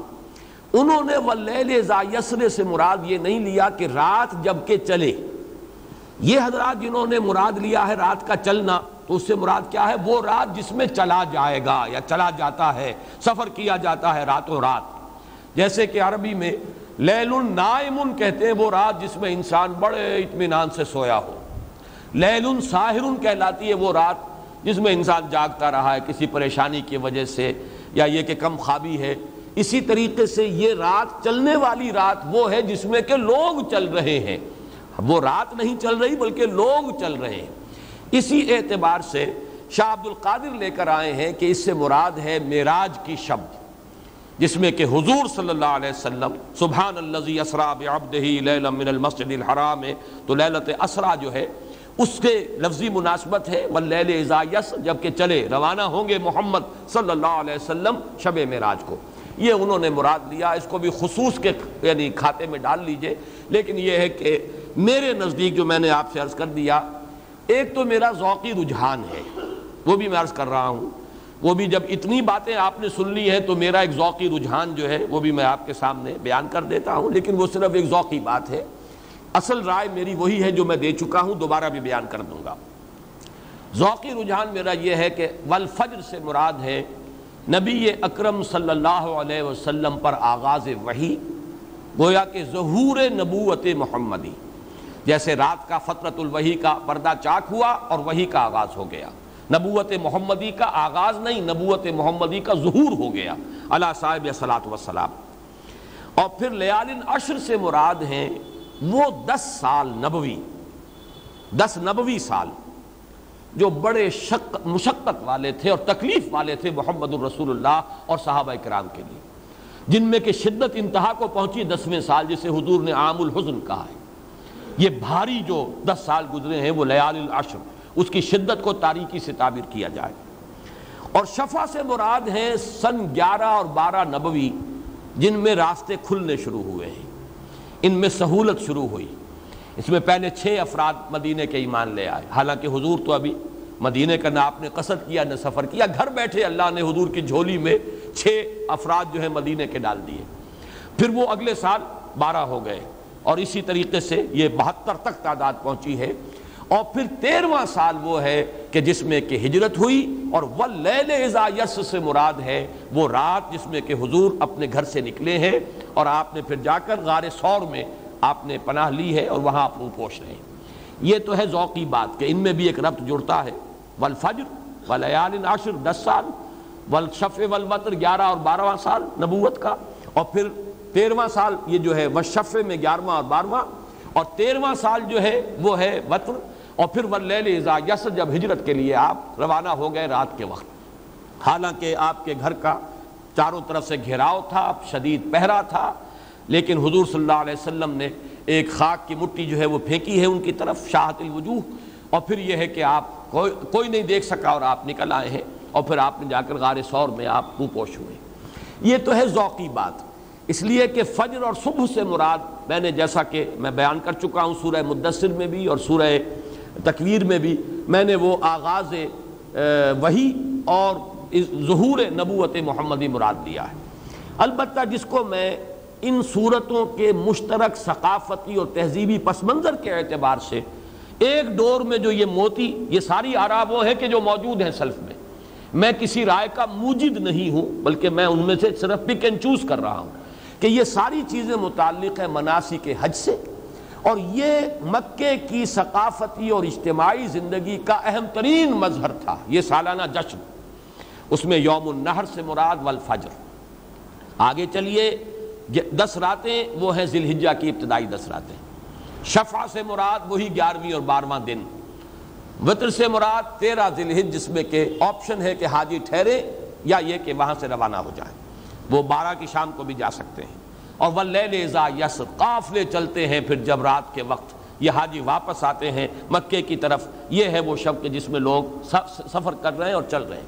یا یہ کہ مزدلفہ کی رات مراد دی جائے، جیسے کہ میں بیان کر چکا ہوں حضرت مجاہد اور اکرمہ اور حضرت مقاتل کی رائے، واللہ عالم. اب سوال یہ پیدا ہوتا ہے کہ ان قسموں کا مقسم علیہ کیا ہے، جواب قسم کیا ہے؟ حل فی ذالک قسم الذی حجر، کیا اس میں کوئی قسم ہے عقل مند لوگوں کے لیے؟ پہلے تو اس آیت پر غور کر لیجئے، حل فی ذالک قسم الذی حجر، کیا اس میں کوئی قسم ہے؟ اور قسم سے مراد شہادت، گواہی، دلیل. کوئی دلیل ہے، کوئی گواہی ہے، کوئی شہادت ہے ہجر والوں کے لیے؟ پہلی بات تو یہ کہ اسے کہتے ہیں عربی میں کہ یہ ہے استفہام تقریری، کسی شے کو تاکید میں لانے کے لیے، مؤکد کرنے کے لیے سوالیہ انداز. اردو میں جب ہم اس کو اختیار کرتے ہیں تو اس میں ایک نہیں کا اضافہ کرتے ہیں. ایسا ہے کہ نہیں؟ جب ہم کہتے ہیں ایسا ہے کہ نہیں، کیا ایسا ہے یا نہیں، تو بظاہر تو یہ سوال ہے، حقیقت میں ہم کہنا چاہتے ہیں کہ ایسا ہے، فی الواقع ایسا ہے، یقیناً ایسا ہے. لیکن عربی میں یہ لا کا اضافہ نہیں ہوتا. حل فی ذالک قسم الذی حجر، ہے کوئی اس میں؟ حل اتی علی الانسان حین من الدہر لم یکن شیئا مذکورا، کیا آیا تھا کس انسان پر کوئی وقت اپنی زندگی کے دوران، اپنے وجود کے ایک مرحلے پر کہ نہیں تھا وہ کوئی شے قابل ذکر؟ تو اس میں در حقیقت یہ استفہام تقریر، یقیناً آیا تھا ایک مرحلہ انسان پر، وہ نطفے کی شکل میں تھا جس کا کہ انسان اپنی زبان پر لانا بھی پسند نہیں کرتا. تو حل فی ذالک قسم الذی حجر جو ہے، اس سے در حقیقت اس بات مراد ہے کہ ان میں عظیم قسمیں موجود ہیں. البتہ یہ کہ وہ قسم ہے کیا، وہ مقسم علیہ کیا ہے، کس شے پر دلالت ہے، کس شے کی طرف اشارہ ہو رہا ہے ان قسموں کے ذریعے سے. پہلے تو جو آراء مفسرین کی ہے وہ میں آپ کو بتا دوں. بعض حضرات کی رائے یہ ہے کہ ان ربک لبالمرصاد، یہ ہے اصل جو مقسم علیہ ہے. درمیان میں جو کلام آیا ہے الم تر کیف فعل ربک بعاد ارم ذات العماد التی لم یخلق مثلها فی البلاد وثمود الذین جابوا الصخر بالواد وفرعون ذی الاوتاد الذین طغوا فی البلاد فاکثروا فیہا الفساد فصب علیہم ربک صوت عذاب. یہ ہے گویا کہ اس کو کہتے ہیں جملہ معترضہ، کلام معترضہ ہے. اصل مقسم علیہ ہے ان ربک لبالمرصاد، یقیناً تیرا رب گھات میں ہے. کسی کو نہ چنت نہیں ہو جانا چاہیے، نہ کسی فرد کو، نہ کسی قوم کو. اللہ تعالیٰ گھات میں ہے، وہ پکڑتا ہے. ان بطش ربک لشدید، جب اس کی پکڑ آتی ہے تو بہت سخت آتی ہے. ایک یہ ہے کہ یہاں پر جواب قسم جو ہے وہ یہیں پر محذوف ہے، لَنُعَذِّبَنَّ الْكَاذِبِينَ. یہ تمام چیزیں اس پر گواہ ہیں کہ ہم لازماً سزا دیں گے اور عذاب دیں گے جھٹلانے والوں کو. لیکن یہ کہ اس میں جو قسمیں میں نے مراد لی ہیں، ان قسموں سے جو مراد میں نے لی ہے اس کے اعتبار سے مراد کیا ہے. اشارہ کیا جا رہا ہے کہ اے قریش، تم نے ان مناسک حج کی اصل روح کو ضائع کر دیا ہے. اس کی اصل روح توحید، اور توحید حضرت ابراہیم علیہ السلام نے یہ خانہ کعبہ بھی تعمیر کیا تھا، وہ مرکز توحید نماز کے لیے. ربنا لیقیموا الصلاۃ، میں نے اس لیے اپنی نسل کو یہاں پر آباد کیا ہے عند بیتک المحرم، تیرے اس محترم گھر کے پاس، کہ وہ نماز قائم کرے. تم نے نماز بھی غارت کر دی، گم کر دی، اور اس کا بھی معاملہ یہ رہ گیا جیسے سورہ انفال میں آیا، تالیاں پیٹتے ہو اور سیٹیاں بجاتے ہو. اور یہ حج کی بھی اصل روح تم ختم کر چکے ہو. اور اس کی وجہ کیا ہے کہ آخرت پر تمہارا یقین نہیں رہا. ارأیت الذی یکذب بالدین فذلک الذی یدعو الیتیم ولا یحض علی طعام المسکین فویل للمصلین الذین هم عن صلاتهم ساہون الذین هم یراؤون ویمنعون الماعون. یہ جو مذہبیت تمہارے ہاں رہ گئی ہے یہ کھوکھلی ہے. کبھی غور کرو وہ شخصیت کیا تھی کہ جس کے نام پر یہ حج کا معاملہ چل رہا ہے. کس نے پکارا تھا حج کے لیے، کس نے قربانی دی تھی، اپنے بیٹے کی قربانی کے لیے تیار ہو گیا تھا. وہ روح جو ہے اس نہر کی وہ تو وہ ہے، لیکن تم نے اسے محض رسم اور محض ایک جشن کی شکل دے دی ہے. اور اس کا اصل سبب کیا ہے کہ تمہارا آخرت پر یقین نہیں ہے. اور جان لو کہ اس کا نتیجہ وہ نکلے گا کہ جیسے ہم نے سابقہ اقوام کو ہلاک کیا، تم بھی ہلاکت سے اور عذاب الہی سے دوچار ہوگے. یہ مقسم علیہ ہے جو یہاں پر محذوف ہے، اور چونکہ اس کے اندر اشارہ ہو گیا قسموں میں، لہذا اس کو یہاں پر لفظی طور پر نمایاں نہیں کیا گیا. اب آگے چلیے، والفجر وليال عشر والشفع والوتر واللیل اذا یسر هل فی ذلک قسم لذی حجر۔ حجر کا لفظ پر بھی ذرا غور کر لیں۔ حجر کے معنی ہم نے عقل لیے ہیں۔ عقل اور حجر میں جو قدر مشترک ہے وہ کیا ہے؟ عقل کی میں وضاحت کر چکا ہوں ایک سے زائد بار، باندھنے والی شے عقل کہلاتی ہے، اس لیے کہ عقل انسان کو روکتی ہے، رسک مت لو، اندیشہ ہے، خطرہ ہے، بے خطر کود پڑا آتش نمرود میں عشق، عقل ہے محو تماشائے لبے بام ابھی۔ عقل مصلحت سجاتی ہے، جبکہ عشق اور جذبہ جو ہے وہ خطرات میں کودنے پر آمادہ کرتا ہے۔ تو چونکہ اقال اور یہ جو ان لوگوں کا جو ایک وہ عرب کے لوگوں کا بدوؤں کا جو ایک معاملہ تھا کہ وہ رسی سے باندھ دیتے تھے اونٹ کے ایک پاؤں کو تاکہ 3 ٹانگوں پر کھڑا رہے، ایک ٹانگ اس کی بندھی ہوئی ہے تو اب صرف اچک اچک کر ادھر سے ادھر جا سکتا، بھاگ نہیں سکتا، یہ گویا کہ اس کو باندھنے کی ایک سکیل تھی، اور اسی کو اقال کہتے تھے، اس رسی کو کہ جس سے وہ اس کا گھٹنا باندھ دیتے تھے۔ پھر جب آگے چلنا ہے، سفر جاری کرنا ہے آگے، تو وہی رسی ہے کہ جو اس اونٹ کے گھٹنے سے کھول کر اپنے سر پر باندھ لیتے تھے۔ یہ اقال ہے جو ان کے ہاں بڑے سنہری اقال اور بڑے خوبصورت اقال اور ہزارہا روپے کے اقال جو ہیں، تو اس کی اصل کیا ہے ان کے تمدن کے اعتبار سے؟ یہ وہ بدو کی رسی ہے، اونٹ کا گھٹنا باندھنے والی رسی، کہ جب وہ اونٹ پر سوار ہو کر سفر کرتا تھا تو اپنے سر پر باندھ لیتا تھا، اترتا تھا جیسے ہی اترا اس نے ایک پاؤں جو ہے اس کا ایک گھٹنا اوپر کیا اور اس کو باندھ دیا تاکہ اب یہ بھاگ نہ سکے۔ تو عقل کے معنی بھی باندھنے والی شے، اور حجر بھی کہتے ہیں روکنے والی شے، یہ شے غلط ہے، رک جاؤ، یہ شے خطرناک ہے، اس سے بچو۔ تو حجر کے معنی بھی روکنا اور عقل کے معنی بھی باندھنا، یہ دونوں چیزیں جو ہیں، یہ دونوں لفظ ان میں قدر مشترک ہے۔ تو ذی حجر، حل فی ذالک قسم لذی حجر، اس سے مراد کیا ہے؟ حل فی ذالک قسم لذی عقل، جو عقل سے کام لے، غور و فکر کرنے کے لیے آمادہ ہو، سوچیں، غور کریں کہ یہ جو جشن ہے جو تم سالانہ مناتے ہو، اس جشن کی اصل حقیقت کیا تھی؟ یہ کیوں شروع ہوا تھا؟ کون سی وہ عظیم شخصیت تھی؟ اگرچہ وہ تمہارے جد امجد ہیں حضرت ابراہیم علیہ السلام، ان کی شخصیت جو ہے وہ کیا تھی؟ ان کی حیات طیبہ جو ہے وہ کن کن مراحل سے جو ہے عبارت ہے؟ کیا روح تھی ان کے پورے وجود میں اور ان کی پوری زندگی میں سرایت کیے ہوئے؟ حل فی ذالک قسم لذی حجر، اس آئینے میں ذرا اپنے موجودہ اخلاقی جو ہے پستی اس کا مشاہدہ کرو، اسی آئینے میں تم نے جو ایک رسم بنا کر رکھ دیا ہے ان مناسک حج کو، اس کو سمجھو۔ اب آگے چل رہا ہے مقسم علیہ کے بعد، الم تر کیف فعل ربک بعاد، کیا تم نے دیکھا نہیں کیا معاملہ کیا تمہارے رب نے، کیسا سلوک کیا تمہارے رب نے قوم عاد کے ساتھ۔ یہ عاد جو ہے وہ قوم ہے جو احقاف کے علاقے میں آباد تھی، جنوبی حصہ جو ہے جزیرہ نما عرب کا جو بہت چوڑا ہو جاتا ہے، جزیرہ نما اوپر جا کر تنگ ہو جاتا ہے، خلیج عقبہ ادھر سے آ گئی، خلیج فارس آ گئی، تو شرقاً غرباً فاصلہ بہت کم ہے، لیکن نیچے جنوب میں آپ دیکھیں گے شرقاً غرباً فاصلہ بہت ہے، یہ ایک طرف یمن اور دوسری طرف یہ امارات وغیرہ کا علاقہ اور قطر کا علاقہ، ان کے درمیان چوڑائی بہت ہے، ان کا درمیانی علاقہ احقاف کہلاتا تھا، یہاں یہ قوم عاد آباد تھی، اور یہ بہت سرسبز و شاداب علاقہ تھا ایک زمانے میں، بہت بڑی تہذیب اور تمدن کا گہوارہ تھا، یہ قوم بڑی زور آور تھی، قوم عاد۔ ان کا جو سلسلہ نسب بیان کیا گیا ہے وہ یہ ہے کہ حضرت نوح علیہ السلام کے بیٹے حضرت سام کے بیٹے تھے ارم، ان کے بیٹے اوس، ان کے بیٹے عاد، اور یہ عاد کی قوم ہے، ان کی نسل ہے جو چلی آ رہی ہے قوم عاد، جن میں کہ حضرت ہود علیہ السلام کو بھیجا گیا۔ الم تری کیف فعل ربک بعاد، اب یہاں پر تو صرف تذکرہ کیا جا رہا ہے، اب ہم پڑھ چکے ہیں قرآن مجید میں قوم عاد اور اس کا جو حشر ہوا، جو انجام ہوا، سخرھا علیہم 7 لیال و8 ایام حسوما فتری القوم فیہا صرعا کانہم اعجاز نخل خاویہ، یہ سورہ حاقہ میں ہم پڑھ چکے ہیں۔ پھر سورہ اعراف میں اور سورہ ہود میں اور مختلف اور جو مکی صورتیں ہیں، سورہ شعراء میں، اسی طریقے سے سورہ مومنون میں بڑی تفصیل کے ساتھ ان کے حالات آ چکے ہیں۔ اشارہ کیا ہے؟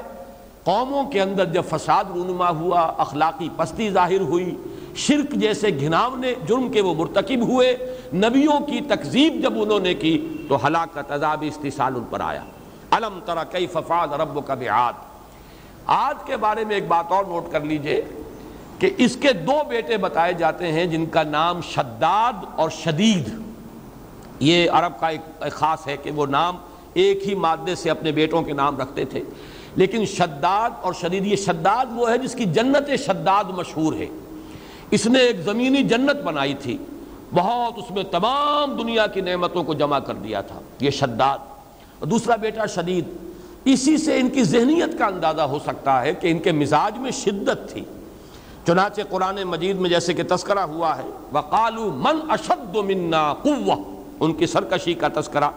انہوں نے یہ کہا، یہ سورہ حمیم سجدہ میں یہ آیت آئی ہے، وہ کہتے تھے ہم سے بڑھ کر کون ہوگا طاقت میں، کس کے پاس شدید تر قوت ہوگی ہمارے مقابلے میں، کون ہمارے مقابلے میں آنے والا کون ہے. اسی طریقے سے یہ سورہ شعراء میں آ چکا ہے وَإِذَا بَطَشْتُمْ بَطَشْتُمْ جَبَّارِينَ. یہ حضرت ہود علیہ السلام نے ان سے کہا تھا تمہارا حال یہ ہے کہ جب تم کسی قوم کو فتح کر لیتے ہو تو جبار اور قہار بن کر اس قوم کو تہس نہس کر دیتے ہو. وَإِذَا بَطَشْتُمْ بَطَشْتُمْ جَبَّارِينَ. تو یہ ہے وہ قوم عاد جس کی طرف حضرت ہود بھیجے گئے. ارم ذات العماد. ارم کے بارے میں ایک تو جو رائے ہے وہ میں بیان کر چکا ہوں کہ یہ اسی عاد کا دادا تھا ارم. اسی قوم کا نام عاد بھی ہے کہ اس لیے کہ عاد کی نسل سے ہے، اور اسی قوم کا نام ارم بھی ہے اس لیے کہ اس کا دادا، عاد کا دادا جو ہے وہ ارم تھا. ایک رائے یہ ہے کہ ان کی سلطنت کا جو صدر مقام تھا، دارالحکومت، وہ اس شہر کا نام ارم ہے. ایک رائے یہ ہے کہ ان کے ہاں جو بادشاہ تھے ان کا لقب جو ہے ارم تھا، جیسے کہ مصر کے بادشاہ فرعونہ، عراق کے بادشاہ نماردہ، نمرود، اسی طریقے سے یمن کے بادشاہ تبابع، تبع، قوم تبع، یہ وہ لقب تھا یمن کے بادشاہوں کا. اسی طرح ارم جو ہے یہ لقب تھا اس قوم عاد کے بادشاہوں کا. ایک رائے یہ ہے کہ یہ ان کا خاص قبیلہ تھا، ان کا گھرانہ کہ جس میں بادشاہت تھی. جیسے قبیلہ تو ہے قریش، اب اس میں بنو ہاشم ہے، بنو امیہ ہے، بنو عدی ہیں، بنو تیم ہے، وغیرہ وغیرہ. اسی طرح یہ خاص قبیلہ تھا. یہ مختلف آ رہا ہے. ارم ذات العماد. ذات العماد اس قوم کا وصف ہے کہ بڑے اونچے اونچے ستونوں والی عمارتیں انہوں نے بنائیں. عماد، عمود، ستون، بڑے بڑے، عماد الدین، الصلاۃ و عماد الدین. یا اس اعتبار سے کہ وہ خود جو ہے بڑے قداور اور جسیم لوگ تھے، جیسے بڑے بڑے ستون کھڑے ہو، جب لوگ کھڑے ہوتے تھے تو معلوم ہوتا تھا. اسی لیے قرآن مجید میں آیا جیسے کھجور کے کھوکھلے تنے پڑے ہوئے. اب کھجور کا درخت بھی بہت طویل القامت ہوتا ہے. کانہم اعجاز نخل خاویہ، کھجور کے درخت پڑے ہوئے ہوں، ٹوٹے ہوئے، کٹے ہوئے. التی لم یخلق مثلھا فی البلاد. جن کی مثل کہیں دنیا میں دوسرے ممالک میں پیدا نہیں کی گئی. اگر عمارتیں مراد ہیں ذات العماد تو مراد یہ ہے کہ ویسی اونچی عمارتیں ان سے پہلے کہیں دنیا میں نہیں بنی تھی. اور اگر وہ قداور ہونا ان کا مراد ہے تو ویسے انسان اللہ تعالیٰ نے جتنی بھی قومیں پیدا کی تھیں ان میں اتنی قداور کوئی قوم ان سے پہلے پیدا نہیں فرمائی تھی. واللہ اعلم. وثمود الذین جابوا الصخر بالواد. یہ در حقیقت سمود جو ہے انہیں عاد و ثانیہ بھی کہتے ہیں. جب یہ قوم عاد برباد ہو گئی ہے، حضرت ہود علیہ السلام کی دعوت کا انکار کیا، ان کو ختم کر دیا، تو حضرت ہود کے ساتھ جو ان میں سے اہل ایمان وہاں سے بچ کر نکلے وہ پھر جزیرہ نما عرب کے شمال مغربی گوشے میں جا کر آباد ہو گئے. ان کی نسل ہے جو سمود کہلاتی ہے، اور عاد ثانیہ بھی انہیں کہتے ہیں. ان میں حضرت صالح علیہ السلام مبعوث ہوئے، اور یہ قوم وہ ہے کہ جو جیسے کہ ہم پڑھ چکے ہیں نرم زمین پر وہ اپنے محل بناتے تھے، اور بڑی بڑی چٹانوں کو کھود کر اور تراش کر اس کے اندر اپنے وہ بڑی عمارتیں بناتے تھے رہنے کی جگہ. یہ دونوں طرح کے تھے. اب ظاہر بات ہے ہزارہ سال بیت گئے ہیں، لہذا وہ جو ان کے قصر تھے کہ جو انہوں نے میدانی زمین پر بنائے تھے ان کا تو اب کوئی نام و نشان نہیں، وہ تو ختم ہو گئے.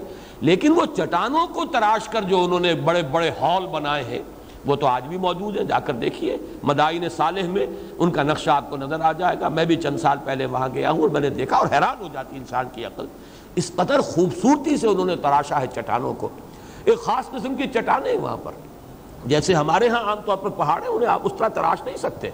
بڑی سالڈ چٹانیں ہیں ایسی کہ ان کو تراشا ہے انہوں نے، اور بالکل معلوم ہوتا ہے جیسے کوئی بڑی مشینیں ان کے پاس تھیں، کس قدر صفائی کے ساتھ اور توازن کے ساتھ. پھر انہوں نے جو ان کے صدر دروازے بنائے نہایت خوبصورت، ان میں کھدائی کی ہوئی ہے. معلوم ہوتا ہے کہ یہ ان کا صدر دروازہ ہے اس محل کا، جو اس کے اندر ہی اندر بڑا ہال ہے، پھر اس کے سائیڈ رومز ہیں، وہ ساری کی ساری چیزیں ہیں. الذین جابوا الصخر بالواد. اور وہ سمود، کیا کیا تیرے رب نے سمود کے ساتھ، جنہوں نے کہ وادی میں چٹانوں کو تراشا تھا. صخر کہتے ہیں چٹان کو، تراش کر اپنے لیے گھر بنائے تھے.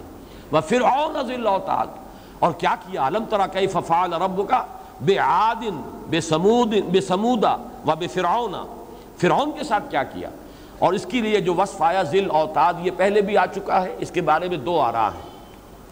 ایک تو یہ کہ فرعون پہلا بادشاہ ہے جس نے سٹینڈنگ آرمی بھی اپنے ہاں رکھی ہوئی تھی، ورنہ اس سے پہلے دنیا میں عام طور پر رواج یہ تھا کہ بڑے بڑے سردار کو 5000 منصبدار ہے، 20,000 منصبدار ہے، وہ اپنے چھوٹی چھوٹی فوجیں مینٹین کرتے تھے. بادشاہ کو جب ضرورت ہوتی تھی تو وہ لوگوں کو حکم بھیج دیتا تھا اور تمام سردار جو ہیں اپنی فوجیں لے کر آ گئے. کوئی بڑی سٹینڈنگ آرمی رکھنے کا رواج نہیں تھا.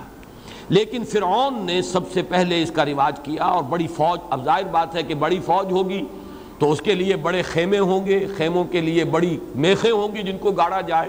تو اس کے بڑے کئی جو ہیں یعنی بہت سے جانور تو وہ ہوتے تھے جن کے اوپر صرف خیموں کی میخیں لدی ہوتی تھی. اس اعتبار سے ذی الاوتاد، میخوں والا فرعون. ایک تو رائے یہ ہے، اور ایک رائے یہ ہے کہ اس بدبخت نے، خاص طور پر وہ فرعون جس کی طرف حضرت موسیٰ علیہ السلام مبعوث کیے گئے ہیں اور جو غرق ہوا ہے پھر حضرت موسیٰ اور بنی اسرائیل کی نگاہوں کے سامنے، اس نے 2 خواتین کو چومیخہ کر کے ہلاک کیا. یہ چومیخہ ہے یعنی کسی کو ہلاک کرنے کی بدترین صورت. دونوں ہاتھ پھیلا دیے جائیں، دونوں ٹانگیں چوڑی کر دی جائیں اور ایک ایک میخ گاڑ دی جائے اس ہاتھ میں، اس ہاتھ میں، اور اس پاؤں میں، اور اس پاؤں میں، ہڈیوں کو، اور پھر چھوڑ دیا جائے. دھوپ میں پڑا ہے، سڑ رہا ہے انسان، اور اسی میں سسک کر، اور یوں سمجھیے کہ نہایت ہی عبرتناک اور نہایت ہی خوفناک اور دردناک موت. تو ایک تو اس کا وزیر تھا حزقیل، اس کی بیوی یہ موحد ہو گئی تھی اور اس کو سزا دی ہے اس شخص نے جب وہ باز نہیں آئی توحید سے. جیسے کہ ہم پڑھ چکے ہیں اصحاب الاخدود، وہ خندقوں والے جنہوں نے کہ توحید کا اقرار کرنے والوں کو آگ کی بڑی بڑی خندقیں جلا کر اور ان میں زندہ جلایا. اسی طریقے سے یہ گویا کہ ذی الاوتاد اس اعتبار سے ہے کہ چومیخہ کر کے اس نے ہلاک کیا حزقیل کی بیوی کو بھی. اور یہ بھی روایت آتی ہے کہ حضرت آسیہ جو اس کی اہلیہ تھی، مومنہ تھی، موحدہ تھی، جن کا ذکر سورہ تحریم میں آیا ہے، امرأۃ فرعون اذ قالت رب ابن لی عندک بیتا فی الجنۃ ونجنی من فرعون وعملہ ونجنی من القوم الظالمین. اس کو بھی، حضرت آسیہ کو بھی اس بدبخت نے اسی طرح چومیخہ کر کے اور ان کو بھی ہلاک کیا تھا. اس لیے اسے ذی الاوتاد کہا گیا ہے. الذین طغوا فی البلاد، ان سب کے لیے اب آ رہا جنہوں نے اپنے ملکوں میں، اپنی آبادیوں میں طغیانی اور سرکشی کی روش اختیار کی. اللہ کے مقابلے میں سرخجی، اللہ کے مقابلے میں تکبر، استکبار، گھمنڈ اپنی. اور آج کل جو استکبار ہے وہ کیا ہے؟ Human sovereignty. جیسے کہ فرعون نے کہا تھا الیس لی ملک مصر، یہ مصر کی بادشاہی میری نہیں ہے میری ہے، میں ہوں بادشاہ. آج بھی کہتے ہیں کہ ہماری سوورنٹی ہے، پاپولر سوورنٹی، عوام کی حاکمیت. یہ گویا کہ اللہ کے مقابلے میں سرکشی ہے. الذین طغوا، طغیان کا مطلب کیا ہے؟ اپنی حدود سے تجاوز کرنا. جب دریا اپنے حدود میں بہہ رہا ہے تو وہ اور کیفیت ہے، جب وہ اپنی حدود سے تجاوز کر گیا اب آپ اسے کہتے ہیں طغیانی پر ہے دریا. تو جو بھی انسان اپنی حد سے بڑھ کر اور حاکمیت کا مدعی بنتا ہے وہ در حقیقت طغیانی اختیار کر رہا اللہ کے مقابلے میں. الذین طغوا فی البلاد. اور اس طغیانی کا نتیجہ کیا نکلے گا انسانی معاشرے میں؟ فاکثروا فیہا الفساد، اس سے فساد رونما ہوگا. اب انسان حاکم و محکوم میں تقسیم ہو گیا. جیسے اقبال نے کہا تمیز بندہ و آقا فساد آدمیت ہے. پھر وہ ہیوز اور ہیو ناٹس میں تقسیم ہو جائیں گے. ایک طرف محل ہے اور ان کے عیش ہیں اور ان کے آرام ہیں اور ان کی آسائشیں ہیں، اور ایک طرف وہ جھونپڑیاں ہیں، یا یہ کہ سر پر چھت ہی نہیں ہے اور لوگ جو ہے وہ کھلے آسمان پر اپنی زندگی گزار رہے ہیں. یہ سب کچھ کیوں ہوتا ہے؟ انسانی سرکشی. انسانوں میں سے کچھ حاکمیت کے مدعی بن کر سامنے آتے ہیں، اس کا نتیجہ پھر کیا ہے؟ انسانی معاشرے میں پھر ایک فساد رونما ہوتا ہے. اس میں اونچ نیچ آتی ہے، حاکم و محکوم کی تقسیم ہوتی ہے.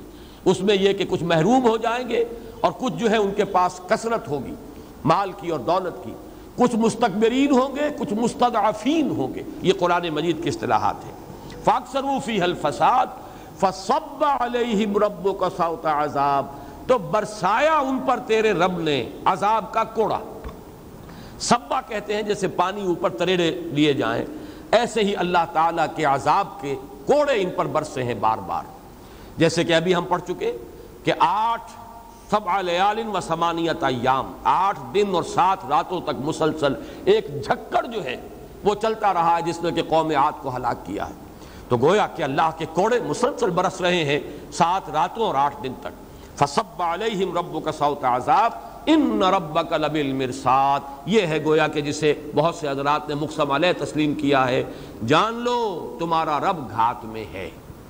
یہ نہ سمجھو کہ اگر وہ رسی تمہاری دراز کر رہا ہے، تمہیں ڈھیل دے رہا ہے، اگر فوراً پکڑ نہیں آ گئی ہے تو کبھی پکڑ نہیں آئے گی، یا تم اپنے رب کی پکڑ سے بچ نکلو گے۔ ان بطش ربک لشدید، وہ پکڑ جب آئے گی تو بڑی سخت ہوگی۔ یہ اب اس کے بعد وہ جوڑا آ رہا ہے آیات کا جو میرے نزدیک اس سورہ مبارکہ کا مرکزی مضمون ہے اور نہایت اعلیٰ فلسفیانہ، حکیمانہ، ناصحانہ مضمون ہے، بہت اہم۔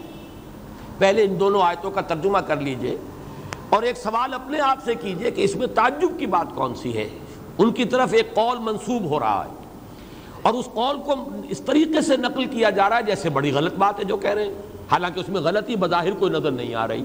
یہ ہے اصل مسئلہ کہ جیسے حضور صلی اللہ علیہ وسلم ایک سوال کرتے تھے، اتدرون من المفلس، کیا جانتے ہو مفلس کون ہوتا ہے؟ یہ کس لیے؟ تاکہ لوگ ہوشیار ہو جائیں، چوکس ہو جائیں، غور کریں، پھر آپ جواب دیتے تھے۔ یہاں پر بھی ایک سوالیہ نشان آ گیا، بغیر سوال کیے ہوئے سوالیہ نشان ہے، ایک لمحہ فکریہ ہے۔ کیا ہے؟ فَأَمَّا الْإِنسان، تو انسان کا معاملہ یہ ہے، اذا مبتلاہ ربہ، کہ جب اسے اس کا رب آزماتا ہے، ابتلا میں ڈالتا ہے، آزمائش میں، امتحان میں ڈالتا ہے، فاکرمہ، پھر اسے عزت دیتا ہے، تکریم، اکرام، وجاہت دنیا میں، ونعمہ، اور اسے نعمتیں دیتا ہے، آسائشیں دیتا ہے، کھانے کی فراوانی، وسائل جو ہیں کثرت کے ساتھ، نعمتیں جو ہیں ان کا دسترخوان بچھا دیا جاتا ہے۔ فَيَقُولُ رَبِّي أَكْرَمَنِ، تو وہ کہتا ہے میرے رب نے مجھے عزت دے دی، مجھے میرے پروردگار نے عزت والا بنا دیا۔ سوال یہ کہ اس میں غلطی کیا ہے؟ خود اللہ فرماتا ہے کہ اکرمہ، اللہ نے اسے عزت دی، لیکن وہ جب کہہ رہا ہے کہ میرے رب نے مجھے عزت دی، مجھے صاحب عزت بنا دیا، تو اس میں کون سے تعجب کی بات ہے؟ اس کا برعکس، وَأَمَّا إِذَا مَبْتَلَاهُ فَقَدَرَ عَلَيْهِ رِزْقَهُ، اور جب اللہ اسے مبتلا کرتا ہے، آزماتا ہے۔ نوٹ کر لیجئے، بلا یبلو کے معنی آزمانا، بلا یبلو یہ ثلاثی مجرد ہے، ابتلا یبتلی یہ ہے ثلاثی مزید فی میں باب افتعال، ان دونوں کا مفہوم بالکل ایک ہے۔ آزمانا، آزمانے کا نتیجہ کیا نکلے گا؟ یا کامیابی یا ناکامی، جیسے کہ غالباً حضور کی حدیث ہے یہ، واللہ عالم، یا یہ کوئی حکیمانہ مقولہ ہے، عند الامتحان یکرم المرء او یہان، امتحان میں تو لازماً 2 نتیجے نکلیں گے، یا انسان باعزت ہو کر نکلے گا، ود فلائنگ کلرز نکلے گا، اور یا پھر اس کی ذلت ہو جائے گی، خائب و خاسر ہو کر، ناکام ہو کر، منہ لٹکائے ہوئے نکلے گا۔ امتحان کے کمرے سے تو 2 حالتوں میں انسان کو نکلنا، عند الامتحان یکرم المرء او یہان، یا عزت ہوگی یا توہین ہوگی۔ تو یہ ہے ابتلا، ابتلا اور بلا یبلو اور ابتلا یبتلی، یہ دونوں کا مفہوم بالکل ایک ہے۔ البتہ اس میں جب باب افعال سے آتا ہے ابلا یبلی، اس میں ایک خاص مفہوم پیدا ہو جاتا ہے، اور وہ ہے کسی کے محاسن کو نکھارنے کے لیے امتحان میں ڈالنا۔ یعنی مجھے معلوم ہے کہ میرے فلاں شاگرد کے اندر بڑی ذہانت ہے، لیکن میں اسے خاص طور پر کوئی کسی آزمائش میں ڈالتا ہوں اس لیے کہ اس کی ذہانت اجاگر ہو، نمایاں ہو جائے۔ اللہ تعالیٰ کے علم میں ہے کہ میرے کسی بندے میں ایمان بہت پختہ ہے، لیکن اللہ کسی امتحان میں ڈالتا ہے تاکہ اس کا امتحان نمایاں ہو جائے، اس کا ایمان، اس کی شدت وہ لوگوں پر واضح ہو جائے۔ جیسے کہ آیا ہے منہ بلان حسنا، اللہ تعالیٰ یہ چاہتا ہے کہ یہ ایسا ابلا کرے ان کا تاکہ لوگوں کے اندر جو ان کے خیر ہے، ان کے اندر جو بھلائیاں مضمر ہے وہ نکھر کر آ جائیں، سامنے ہو جائیں۔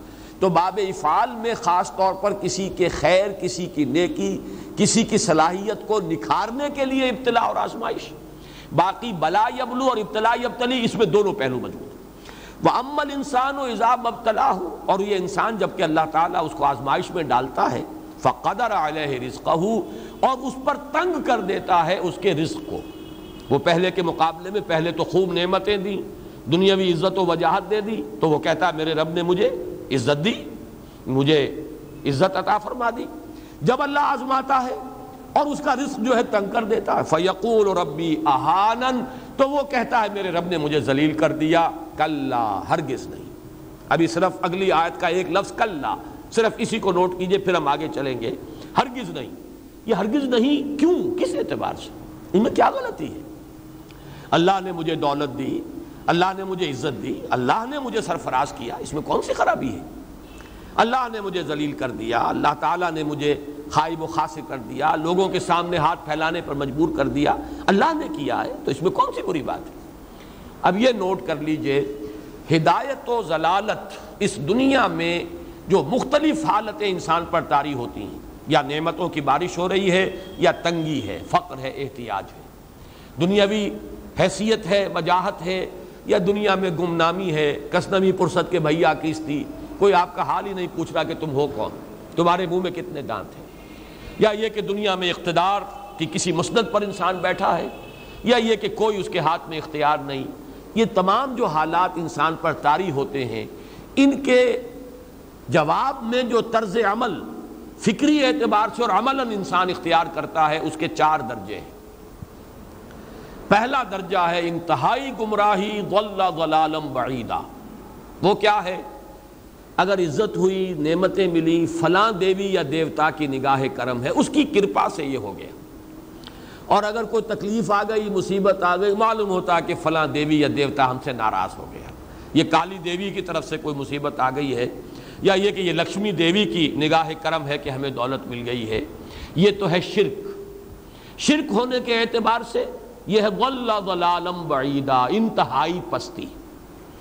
اس پستی سے اوپر آئیں گے تو توحید کی پہلی منزل ہے. عزت دی اللہ نے دی، اگر کوئی تنگی آ گئی، فقر، تکلیف، کوئی ذلت، رسوائی، یہ بھی اللہ کی طرف سے. ایک اعتبار سے تو انسان ہدایت پر آ گیا. بڑی گہرائی تھی اس گندگی کی اور اس خباثت کی جو شرک جس کا نام ہے، اس سے انسان نکل آیا، نجاست سے. توحید تو ہے، لیکن ابھی اس میں اس کی گمراہی کا ایک ایلیمنٹ شامل ہے. اور یہ گمراہی سے جب تک آگے نہیں آئے گا، اوپر نہیں ابھرے گا، اس کا طرز عمل کیا ہوگا کہ ذرا کچھ مل گیا، عزت مل گئی، پھولے نہیں سما رہے، اب زمین پر قدم نہیں ٹک رہے، گردن اکڑ رہی ہے، کہیں محرومی ہو گئی، کوئی تکلیف آ گئی، کوئی مشقت، فقر آ گیا، اب بجھ کر رہ گئے. ان دونوں کیفیات میں انسان کا پینڈولم جو ہے وہ ایکسٹریم کو جائے گا. یہ کب ہوگا؟ جبکہ انسان یہ سمجھتا ہے کہ اس دنیا میں جو دولت مل گئی یا عزت مل گئی تو یہ گویا کہ بڑی کوئی قابل فخر شے ہے، اور اگر یہاں پر کوئی تکلیف آ گئی، کوئی مصیبت آ گئی، فقر و فاقہ آ گیا تو یہ گویا کہ بہت ہی اہانت آمیز شے ہے. اگر یہ انسان سمجھے گا تو طرز عمل وہ نکلے گا نتیجے کے طور پر جو میں بیان کر چکا ہوں. یہ گمراہی ہے. اس گمراہی سے نکلیں گے تو آپ کس مقام پر آئے؟ دوسری منزل ہدایت کی کیا ہے؟ نہ یہ عزت ہے نہ یہ ذلت ہے، دونوں حیثیتیں برابر ہیں کہ یہ امتحان ہے. اسی لیے ان دونوں آیتوں میں ایک لفظ قدر مشترک ہے، اذا مبتلاہ فاما الانسان اذا مبتلاہ ربہ فاکرمہ ونعمہ.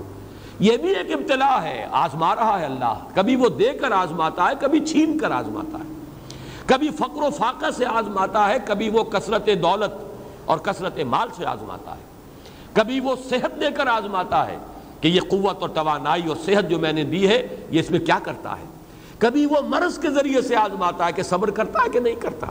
ہمارے لیے شکوہ اور شکایت تو اس کی زبان پر نہیں آ جاتی، نالا اور شیون تو نہیں آ جاتا، تکلیف جھیلتا ہے کہ نہیں جھیلتا، اس میں تحمل ہے کہ نہیں ہے، تو صبر کرتا ہے یا شکر کرتا ہے. یہ دونوں کیفیات در حقیقت اس اعتبار سے مساوی ہے، یہ بھی امتحان، یہ بھی امتحان. یہ حقیقت جب سامنے ہوگی اب وہ پینڈولم جو ہے وہ بہت کم ہو جائے گا. یعنی انسان میں طبعی طور پر تو ایک اثر ہوتا ہے غیر اختیاری.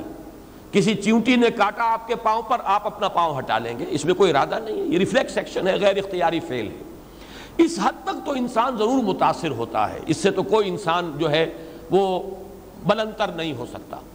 حضرت ابراہیم رضی اللہ تعالیٰ عنہ، حضور کے وہ نومولود فرزند، انتقال جب ہو رہا تھا آپ کی آنکھوں میں آنسو آ گئے. اب یہ ایک طبعی اثر ہے، ایک فعل ہے، انفعالی کیفیت ہے جو بالکل طبعی ہے، لیکن یہ نہیں کہ اس کی وجہ سے انسان کی زبان پر کوئی شکوہ آ جائے، کوئی شکایت آ جائے، یہ نہیں ہوگا، یہ ایمان کے منافی ہے. اسی طریقے سے اگر کوئی خوشی ہوئی ہے تو چہرے کے اوپر ایک نکھار آ جائے گا، تبسم آ جائے گا، اس سے زائد نہیں۔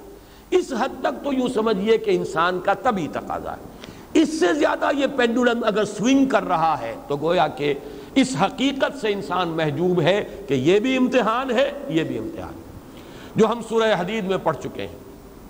ما اصاب من مصیبت فی الارض ولا فی انفسکم الا فی کتاب من قبل ان نبراها ان ذلک علی اللہ یسیر لکی لا تعصوا علی ما فاتکم ولا تفرحوا بما آتاکم۔ اللہ تمہیں کچھ دے تو اتراؤ مت، اللہ تم سے کچھ چھین لے تو اس کے اوپر افسوس مت کرو۔ یہ نتیجہ ایمان کا نکلنا چاہیے۔ اگر تمہیں ایمان ہے اللہ پر، اگر تمہیں یقین ہے کہ جو کچھ ہوا ہے اللہ کے اذن کے بغیر نہیں ہوا، اگر تمہیں یقین ہے کہ اللہ نے جو میرے لیے طے کیا ہے اس میں میرے لیے خیر ہی ہے، چاہے فی الحال فی الوقت فوری طور پر مجھے ناگوار محسوس ہو رہی ہے بات، لیکن یقیناً میرے لیے اس میں خیر ہے میرے رب کی طرف سے، کہ ہر ساقی ما ریخت عین الطاف است۔ ہم تو شارٹ سائٹڈ ہیں، ہم دیکھ نہیں سکتے کسی شے کو، ہم اس کے ظاہر کو دیکھ کر گھبرا اٹھتے ہیں کہ یہ تو تکلیف آ گئی، کیا پتا اسی کے پردے میں اللہ کی رحمت آ رہی ہے۔ میں نے وہ رئیس امروہوی کے اشعار آپ کو کئی دفعہ سنائے ہیں۔ وہ وقت آیا کہ ہم کو قدرت ہماری سعی و عمل کا پھل دے، بتا رہی ہے یہ ظلمت شب کہ صبح نزدیک آ رہی ہے، ابھی ہے کچھ امتحان باقی فلاکتوں کے نشان باقی، قدم نہ پیچھے ہٹے کہ قسمت ابھی ہمیں آزما رہی ہے۔ رئیس اہل نظر سے کہہ دو کہ آزمائش سے جی نہ ہارے، جسے سمجھتے ہو آزمائش وہی تو بگڑی بنا رہی ہے۔ اسی آزمائش سے تو بگڑی بنے گی، اسی سے تو تمہارا خیر جو ہے اجاگر ہوگا، سامنے آئے گا، پتہ چلے گا who's who, what is what۔ ابو بکر میں کتنا یقین اور ایمان تھا، یہ کیسے معلوم ہوگا؟ کیسے معلوم ہوگا کہ بلال میں کتنا سہار، کتنا تحمل تھا، کتنا صبر تھا، اگر وہ مصیبت ان پر نہ آتی کہ جو امیہ ابن خلف کے ہاتھوں ان پر قیامت ٹوٹ رہی تھی۔ تو یہ ساری چیزیں جو ہے ما اصاب من مصیبت فی الارض ولا فی انفسکم الا فی کتاب من قبل ان نبرأ ان ذلک علی اللہ یسیر لکی لا تعصوا علی ما فاتکم ولا تفرحوا بما آتاکم واللہ لا یحب کل مختال فخور۔ اگر اس حقیقت سے محجوب ہو جاؤ گے تو پھر اختیال اور فخر اور گھمنڈ پیدا ہو جائے گا تمہارے اندر، یا دوسری طرف مایوسی، کمر ہمت ٹوٹ کر رہ جائے گی، خودکشی کرنے کو انسان آمادہ ہو جاتا ہے، ذرا کوئی ناکامی دنیا میں آ گئی، کوئی تکلیف آ گئی۔ یہ ہے در حقیقت تیسری منزل، ہدایت کی دوسری سیڑھی۔ پہلا کیا تھا؟ نہایت ضل ضلالا بعیدا، کوئی خیر مل گیا تو کسی دیوی کی نگاہ کرم، کوئی تکلیف آ گئی تو کسی دیوتا کی ناراضی، یہ تو ہے ضل ضلالا بعیدا۔ اس سے اوپر آئے، یہ پہلی سیڑھی ہدایت کی ہے۔ عزت ہے تو اللہ کی طرف سے، اور اگر کوئی ذلت ہے، تنگی ہے تو اللہ کی طرف سے، یہ ہدایت کا آغاز ہو گیا۔ یہ توحید کی بنیادی منزل ہے۔ اس سے اگلی منزل، یہاں کی ذلت ذلت نہیں، یہاں کی عزت عزت نہیں۔ ذالک یوم التغابن، ہار اور جیت کے فیصلے کا دن تو قیامت کا دن ہے۔ وہاں معلوم ہوگا جس کو اس روز عزت ملی وہ عزت والا ہے، جو اس روز ذلیل ہو گیا وہ ذلت والا ہے۔ یہ تو امتحان ہے، دار الامتحان ہے۔ خلق الموت والحیات لیبلوکم ایکم احسن عملا، یہ تو دار الامتحان ہے۔ امتحان ہونے کے ناطے دونوں برابر ہیں۔ اس سے اوپر ہے ایک چوتھی منزل، ہدایت کی تیسری منزل۔ وہ کیا ہے؟ عام طور پر انسان یہ سمجھتا ہے کہ یہ جو آزمائش ہے تنگی کی اور فقر و فاقہ کی، یہ سخت تر آزمائش ہے، اور نعمتوں کی بارش ہو تو یہ آسان آزمائش ہے۔ یہ بھی ابھی گمراہی کا ایک پرت جو ہے اس کی باقی ہے۔ ابھی ہدایت کا جو کامل جو ہوگا انکشاف وہ کب ہوگا؟ جب انسان اس حقیقت کو جان لے کہ جہاں وسعت ہو، جہاں کثرت ہو، وہ زیادہ بڑا امتحان ہے، سخت امتحان ہے، بجائے اس کے کہ اگر قلت ہے، کمی ہے، یہ کم تر امتحان ہے، یہ کم بھاری امتحان ہے۔ کیوں؟ کہ اگر آپ کے پاس کثرت ہے آپ کے اندر غفلت پیدا ہو جائے گی، کثرت کا لازمی نتیجہ غفلت ہے، اور اگر قلت ہے، بمشکل گزارا ہو رہا ہے، تو اللہ یاد رہے گا، راتوں کو گڑ گڑائیں گے۔ آسائش میں اللہ کو بھول جانا زیادہ ممکن ہے بلکہ متوقع ہے، اور تکلیف میں اللہ کا یاد آنا زیادہ متوقع ہے۔ اس میں انسان فریاد کرتا ہے، اللہ سے دعا کرتا ہے، تو کون سی چیز نتیجے کے اعتبار سے بہتر ہوئی؟ معلوم ہوا یہ امتحان جسے آپ ہلکا سمجھ رہے ہیں یہ سخت تر ہے۔ اگر اصل کامیابی قیامت کی اور آخرت کی ہے تو یہ امتحان زیادہ سخت ہے، بنسبت اس امتحان کے، اگرچہ اس امتحان کی بھی ایک آخری شکل ہے جس کے بارے میں حضور نے فرمایا کاد الفقر ان یکون کفرا، لیکن عام حالات میں یہ سمجھ لینا چاہیے کہ یہ بھی امتحان، یہ بھی امتحان۔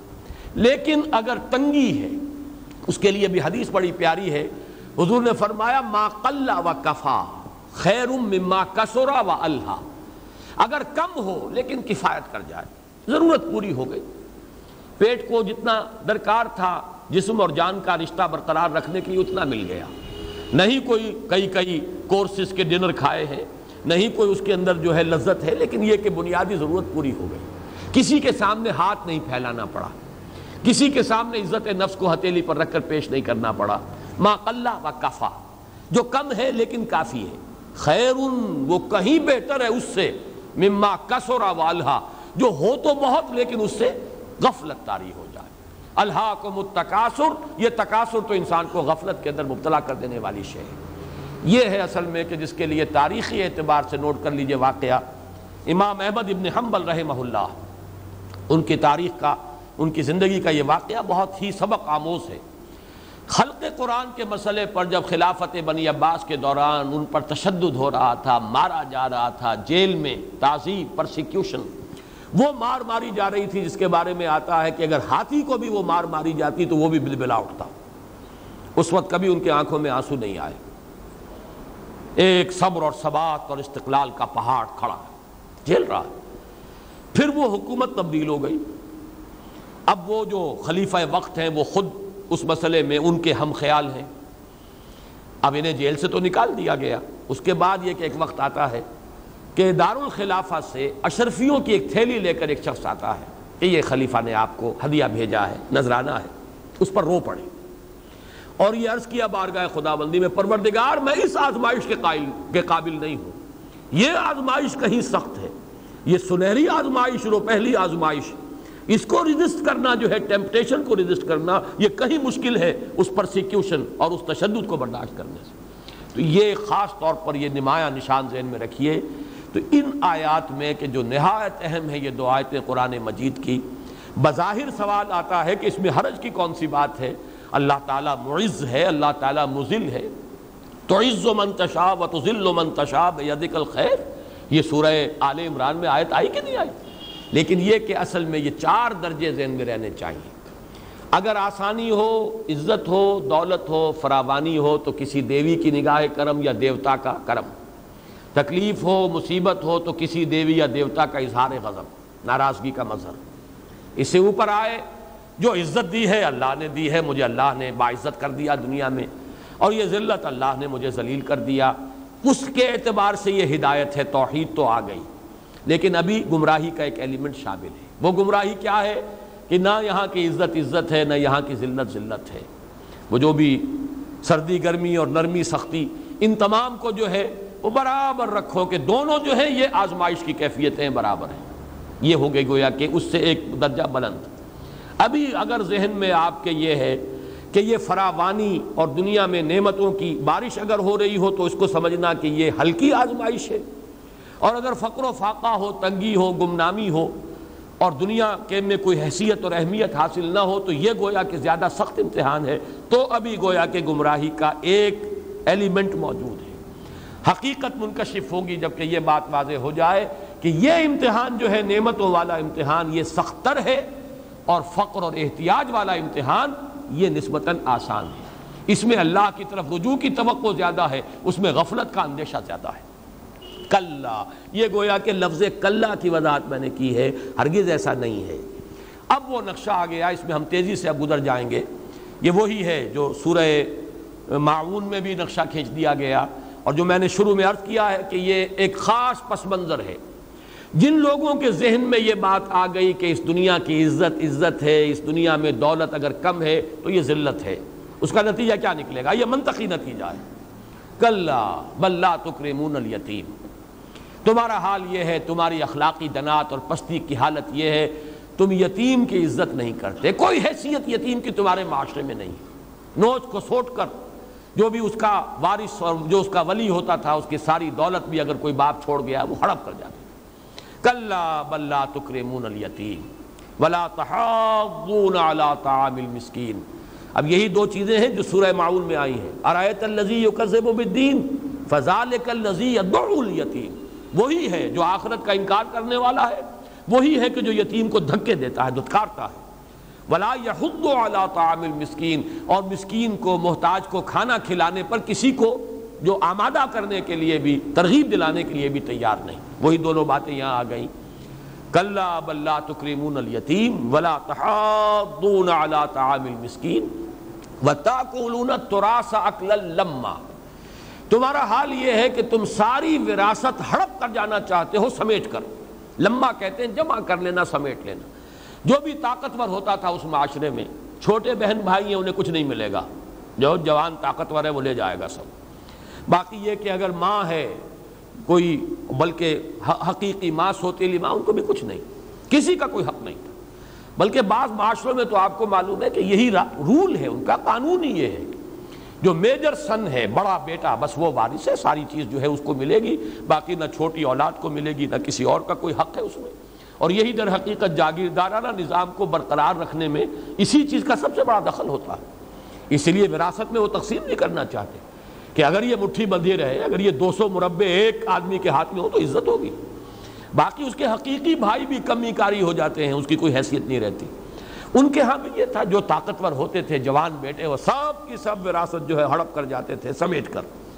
یہ بھی ان کی وہ مال کی محبت میں جو شدت ہے اس کا ایک مظہر. وَتَأْكُلُونَ التُّرَاثَ أَكْلًا لَمًّا وَتُحِبُّونَ الْمَالَ حُبًّا جَمًّا، اور انتہائی محبت کرتے ہو مال سے، بہت ہی کثرت کے ساتھ محبت، جس کے لیے ہمارے محاورے میں بہترین لفظ ہوگا ٹوٹ کر محبت کرتے ہو مال سے. تمہارا اصل مقصود و مطلوب جو ہے وہ مال ہو گیا ہے. یہ ہے وہ دنات اور یہ پستی، اس روح دین سے دوری کے باعث. تم نے مظہر تو رکھا ہوا ہے، حج کے یہ تمام مناسک تمہارے ہاں ہیں روح سے خالی، جن کا کوئی اثر تمہارے کردار پر نہیں پڑ رہا ہے. تم نے حضرت ابراہیم علیہ السلام کو جد امجد مان کر دین حنیفی کا دعویٰ تو کر رکھا ہے، حقیقت میں ابراہیم کے کردار اور ان کی شخصیت اور ان کے اخلاق کا کوئی پرتو تمہارے ہاں موجود نہیں رہا. کلا بل لا تکرمون الیتیم ولا تحاضون علی طعام المسکین وتأکلون التراث اکلا لما وتحبون المال حبا جما. اب اس کے بعد قیامت کا نقشہ کھینچا گیا. یہ انذار آخرت، یہ گروپ تو ہے انذار کا پورا، بلکہ دونوں گروپ سورہ ملک سے شروع ہو کر یہ تمام مکیات جو ہیں ان کا مرکزی مضمون انذار آخرت ہے. کلا اذا دکت الارض دکا دکا، کوئی نہیں، ہرگز نہیں، جب کوٹی جائے گی زمین، کوٹ کوٹ کر پست کر دی جائے گی، ہموار کر دی جائے گی. یا اس کا ایک ترجمہ یہ ہے کہ جب زمین کو کوٹ کوٹ کر ریزہ ریزہ کر دیا جائے. یہ ذرا نوٹ کر لیجئے، بڑا دلچسپ مقام ہے. شاہ ولی اللہ دہلوی رحمۃ اللہ علیہ کے دو جو صاحبزادے ہیں جن کے ترجمے جو ہے اردو کے زیادہ مشہور ہوئے، تو موضح القرآن شاہ عبد القادر کا رحمۃ اللہ علیہ اور شاہ رفیع الدین کا یہ لفظی ترجمہ. موضح القرآن جو ہے با محاورہ ہے. شاہ عبد القادر نے ترجمہ کیا جب زمین کو کوٹ کوٹ کر چپٹا کر دیا جائے گا. یہاں پہ وہ نقشہ آتا ہے، اگر کبھی آپ نے دیکھا ہو کہ یہ سونے اور چاندی کے ورق جب بنائے جاتے ہیں تو جیسے وہ مسلسل ایک ان کے اوپر ضرب لگتی ہے اور اس سے وہ کوٹ کوٹ کر ان کو پتلا کر دیا جاتا ہے اور وہ بالکل جو ہے ہموار ہو جاتا ہے. شاہ رفیع الدین نے ترجمہ کیا جب اس کو کوٹ کوٹ کر ریزہ ریزہ کر دیا جائے. جہاں تک لفظ کا تعلق ہے اس کے اعتبار سے شاہ رفیع الدین کا ترجمہ زیادہ صحیح ہے، لیکن یہ کہ اس میں اصل مراد کیا ہے. اس زمین پر پہاڑ ہیں، اگر اسے ہموار کرنا ہے تو ان پہاڑوں کو کوٹ کوٹ کر ریزہ کر دینا پڑے گا. حبا منصورہ بھی کہا گیا ہے، یہ جو ہے اس کو ہم بنا دیں گے ینصفھا ربی نصفا. یہ جو زمین جو پہاڑ ہے کوٹ کوٹ کر ریزہ ریزہ کر دیں گے، اڑا دیں گے ہوا میں. تمر مر السحاب، یہ ایسے چلیں گے جنہیں تم سمجھ رہے ہو کہ جامد ہیں کہ یہ تو ایسے چلیں گے جیسے بادل چلتے ہیں. اس لیے کہ زمین کو ہموار نہیں کیا جا سکتا جب تک کہ ان پہاڑوں کو کوٹ کوٹ کر ریزہ ریزہ نہ کر دیا جائے. لیکن اصل مقصود زمین پوری کو ریزہ ریزہ کرنا نہیں ہے، زمین کو چپٹا کرنا ہے اور اسے کھینچنا ہے. وَإِذَا الْأَرْضُ مُدَّتْ وَأَلْقَتْ مَا فِيهَا وَتَخَلَّتْ، یہ سورہ انشقاق میں ہم پڑھا ہے، اسے کھینچنا ہے، کھینچ کر اسے وسیع کرنا ہے تاکہ یہیں پر وہ یوم حشر ہو، یہیں پر وہ میدان ہے جس میں کہ لوگوں کا حساب کتاب ہوگا. اس کا نقشہ بھی آگے آ رہا ہے. اس اعتبار سے جو قریب ترین اس آیت کا اذا دکت الارض دکا دکا، اس کا مفہوم سورہ طٰہٰ کی آیات ہیں 3 آیات 105 تا 107۔ وَيَسْأَلُونَكَ عَنِ الْجِبَالِ، اور اے نبی یہ لوگ آپ سے ان پہاڑوں کے بارے میں پوچھ رہے ہیں، پہاڑوں کا کیا ہوگا، تمہارا کیا خیال ہے؟ یہ پہاڑ ٹل جائیں گے اپنی جگہ سے؟ یہ کوہ ہمالیہ بھی کہیں ذرا اپنی جگہ سے ہل سکتا ہے؟ قل فقل، تو اے نبی کہہ دیجئے، يَنْسِفُهَا رَبِّي نَسْفًا، میرا رب ان کو ریزہ ریزہ کر کے بکھیر دے گا۔ فَيَذَرُهَا قَاعًا صَفْصَفًا، تو زمین جو ہے پھر نکل آئے گی بالکل چٹیل ہموار میدان، لا ترا فیہا عوجا ولا امتا، نہ دیکھو گے تم اس میں نہ کوئی کجی، نہ کوئی موڑ، ایچ پیچ، نہ کوئی ٹیلا۔ ٹیلا ہی ہوتا ہے تو آپ کو اس کے اوپر سے کراس کر کے جانا ہوتا ہے، یا یہ کہ اس کے سائیڈ سے وادی میں سے ہو کر گزرتے ہیں اور آپ کو معلوم ہے پہاڑی راستے ایچ پیچ ہوتے ہیں، کچھ نہیں رہے گا، یہ پوری زمین ہموار قاعا صفصفا، چٹیل میدان ہوگا۔ اسی کو سورہ کہف میں کہا گیا ہے، اِنَّا جَعَلْنَا مَا عَلَى الْأَرْضِ زِينَةً لَهَا لِنَبْلُوَهُمْ أَيُّهُمْ أَحْسَنُ عَمَلًا وَإِنَّا لَجَاعِلُونَ مَا عَلَيْهَا صَعِيدًا جُرُزًا، یہ ایسے ہو جائے گا جیسے کہ کھیت میں سے جب فصل کٹ جائے تو بالکل ہموار، وہاں کوئی شے نظر نہیں آتی۔ اسی طریقے سے اسکائی اسکریپرز جو ہے، چاہے 102 منزل کی عمارت ہو، ایسے ریزہ ریزہ ہو کر گرے گی کہ زمین پر کچھ نظر نہیں آئے گا، نہ کوئی اونچان نہ نیچان، نہ کوئی ایچ نہ کوئی پیچ۔ کلا اذا دکت الارض دکا دکا وجاء ربک والملک صفا صفا، اور آ جائے گا آپ کا رب بھی تبارک و تعالی، اور آ جائیں گے فرشتے بھی صفیں باندھے ہوئے، صف در صف۔ اب یہ ہمارے ہاں متکلمین اور جو اصحاب روایت ہیں ان کے مابین بڑی بحثیں ہیں اس میں۔ بنیادی طور پر سمجھ لیجئے کہ ہمارے ہاں ایک ہیں جو تجسیم کے قائل ہیں کہ اللہ کا بھی کوئی جسم ہے، مجسمہ، جیسے ہاتھ پاؤں، اگرچہ ہم نہیں جانتے اللہ کا ہاتھ کیسا، لیکن ہاتھ ہے، پاؤں کیسا ہے، ساکھ کیسی ہے، پنڈلی کیسی ہے، چہرہ کیسا ہے، ہم نہیں جانتے لیکن ہے۔ اور پھر یہ کہ اس کے لیے کسی درجے میں یہ بھی مانتے ہیں کہ وہ اترتا بھی ہے، نزول بھی کرتا ہے، جیسے فرمایا گیا کہ رات کی پچھلی ساعتیں جو ہیں ان میں اللہ تعالیٰ آسمان دنیا تک نازل ہوتا ہے، نزول فرماتا ہے، اور پھر کوئی پکارنے والا پکارتا ہے، اللہ تعالیٰ کی طرف سے منادی ہوتی ہے، حل من مستغفر فاغفر لہ، ہے کوئی استغفار کرنے والا، معافی چاہنے والا کہ میں اسے معاف کر دوں، حل من سائل فاعطیہ، ہے کوئی مانگنے والا کہ میں اسے دوں۔ اب یہ نزول کیسے ہے؟ ہمارے ہاں جو ظاہر کو ظاہر ہی پر محمول کرتے ہیں، اصحاب ظاہر، یا جن کا زیادہ رجحان روایت کے ظاہری الفاظ پر ہے یا قرآن مجید کے بھی ظاہری الفاظ پر ہے، ان میں تو ایک بہت بڑی شخصیت کا یہاں تک آیا ہے کہ وہ اپنے اس مسئلے میں اپنی شدت کے اظہار کے لیے ممبر سے اترے، ایک سیڑھی سے دوسری سیڑھی نیچے اترے اور کہا اسی طرح اللہ اترتا ہے جیسے کہ میں اترا ہوں اس وقت۔ یہ میرے نزدیک شدت ہے۔ دوسری انتہا پر ہمارے ہاں ایک وہ لوگ ہیں جو سمجھتے ہیں صرف استعارے ہیں، اللہ کسی سمت میں محدود نہیں، اللہ کسی مقام کے ساتھ محدود نہیں، اللہ کا کوئی جسم نہیں، جسمانیت نہیں، سمت نہیں، کچھ نہیں، مکان نہیں، مکانیت نہیں، زمان و مکان سے وراء الورا ثم وراء الورا ثم وراء الورا، نتیجتاً یہ الفاظ جو آتے ہیں اللہ آ جائے گا، یہ صرف استعارہ ہے، صرف ایک استعارے کے طور پر کہا ہے۔ یا یہ کہ اللہ کا ہاتھ یہ اللہ کی قدرت کے لیے استعارہ ہے، اللہ کا چہرہ اللہ کی رضا کے لیے، جو اس کے چاہتے ہیں اس کا چہرہ یعنی اس کی رضا، جویا ہے اس کے روح اس کی رضا کے، تو یہ در حقیقت صرف استعارے ہیں، لیکن ان کی کوئی حقیقت جدا گانا نہیں ہے، کوئی تشخص ان چیزوں کا علیحدہ نہیں ہے، حقیقت ان دونوں کو بین بین ہے۔ یقیناً اللہ کی ذات جو ہے مطلق ہے، محدود نہیں ہے، جسم سے، جسمانیت سے، مقام سے، ہر شے سے، سمت سے ماورا ہے، لیکن اس کی شانیں ہیں، اور ان شانوں میں یہ جو ہے یہ کوئی کسی جگہ پر وہ مطلق شان، لیکن کسی جگہ پر اس کی تجلیات کا ارتکاز ہو سکتا ہے، جیسے خانہ کعبہ پر اللہ تعالیٰ کی تجلیات ہیں، جیسے کہ فرمایا ہے سورۃ النجم میں ہم پڑھ چکے ہیں، اذ یغشی السدرۃ ما یغشی، وہ جو سدرۃ المنتہا ہے، وہ جو بیری کا درخت ہے جو وہیں چل کر معلوم ہوگا اگر اللہ نے وہاں تک پہنچا دیا کہ وہ کیا ہے، تو وہاں فرمایا جبکہ ڈھانپے ہوا تھا، اس کو جو ڈھانپے ہوئے تھا اللہ تعالیٰ کی تجلی تھی، جیسے اللہ کی ایک تجلی کوہ طور پر ڈالی گئی اور وہ پھٹ گیا، اور جیسے کہ آیا ہے سورہ اعراف میں حضرت موسیٰ علیہ السلام کی درخواست پر رب ارنی انظر الیک، کیا فرمایا گیا؟ ذرا اس پہاڑ کو دیکھو. فلما تجلی ربہ للجبل، اللہ تعالیٰ نے جب اپنی تو تجلیات ربانیہ جو ہیں ان کے لیے مقام بھی ہو سکتا ہے، سمت بھی ہو سکتی ہے. اللہ کی کوئی خاص تجلی ہے جس کا نزول ہوگا میدان حشر میں، اور وہ میدان حشر اسی زمین پر ہے. دکت الارض دکن دکا، کس لیے؟ زمین کو چپٹا کر دیا جائے گا. بہت بڑا میدان چاہیے. اذا الارض مدت والقت ما فیہا وتخلت، کھینچا جائے گا اس کی تنابوں کو. یہ جو درمیان میں سے اس کی اونچان ہے، موٹائی ہے، اسے کھینچیں گے تو گویا کہ وہ جو ہے اس کی وسعت، رقبہ جو ہے زیادہ ہو جائے گا. اور پھر جا ربک والملک صفا صفا، یقیناً اللہ کی کوئی تجلی ہے جو نزول فرمائے گی اس میدان حشر میں، اور فرشتے آئیں گے صفیں باندھے ہوئے. صفن صفا سے مراد لی گئی ہے کہ تمام جو آسمان ہیں، 7 آسمان، ان میں مختلف درجات کے ملائکہ ہیں. ہر آسمان سے ان ملائکہ کا نزول ہوگا اور وہ صفیں باندھے ہوئے ہوں گے، اس لیے کہ ان کے مدارج ہیں، ان کے مراتب ہیں. اگر حفظ مراتب نہ کنی زندگی، ان کو وہاں پر بھی جیسے کہ درباروں میں ہوتا ہے کہ قریب تر بادشاہ کے ہوتے تھے جو بڑے منصبدار ہوتے تھے، 20,000 30,000، اور پھر دور ہوتے چلے جاتے تھے جو کم تر درجے کے ہوتے تھے. تو ملائکہ کے بھی مختلف مراتب ہیں. وَإِنَّا لَنَحْنُ الصَّافُّونَ، یہ سورہ صافات میں ہم پڑھ چکے ہیں. وَالصَّافَّاتِ صَفًّا فَالزَّاجِرَاتِ زَجْرًا فَالتَّالِيَاتِ ذِكْرًا، تو وہاں پر بھی صفًا صفا.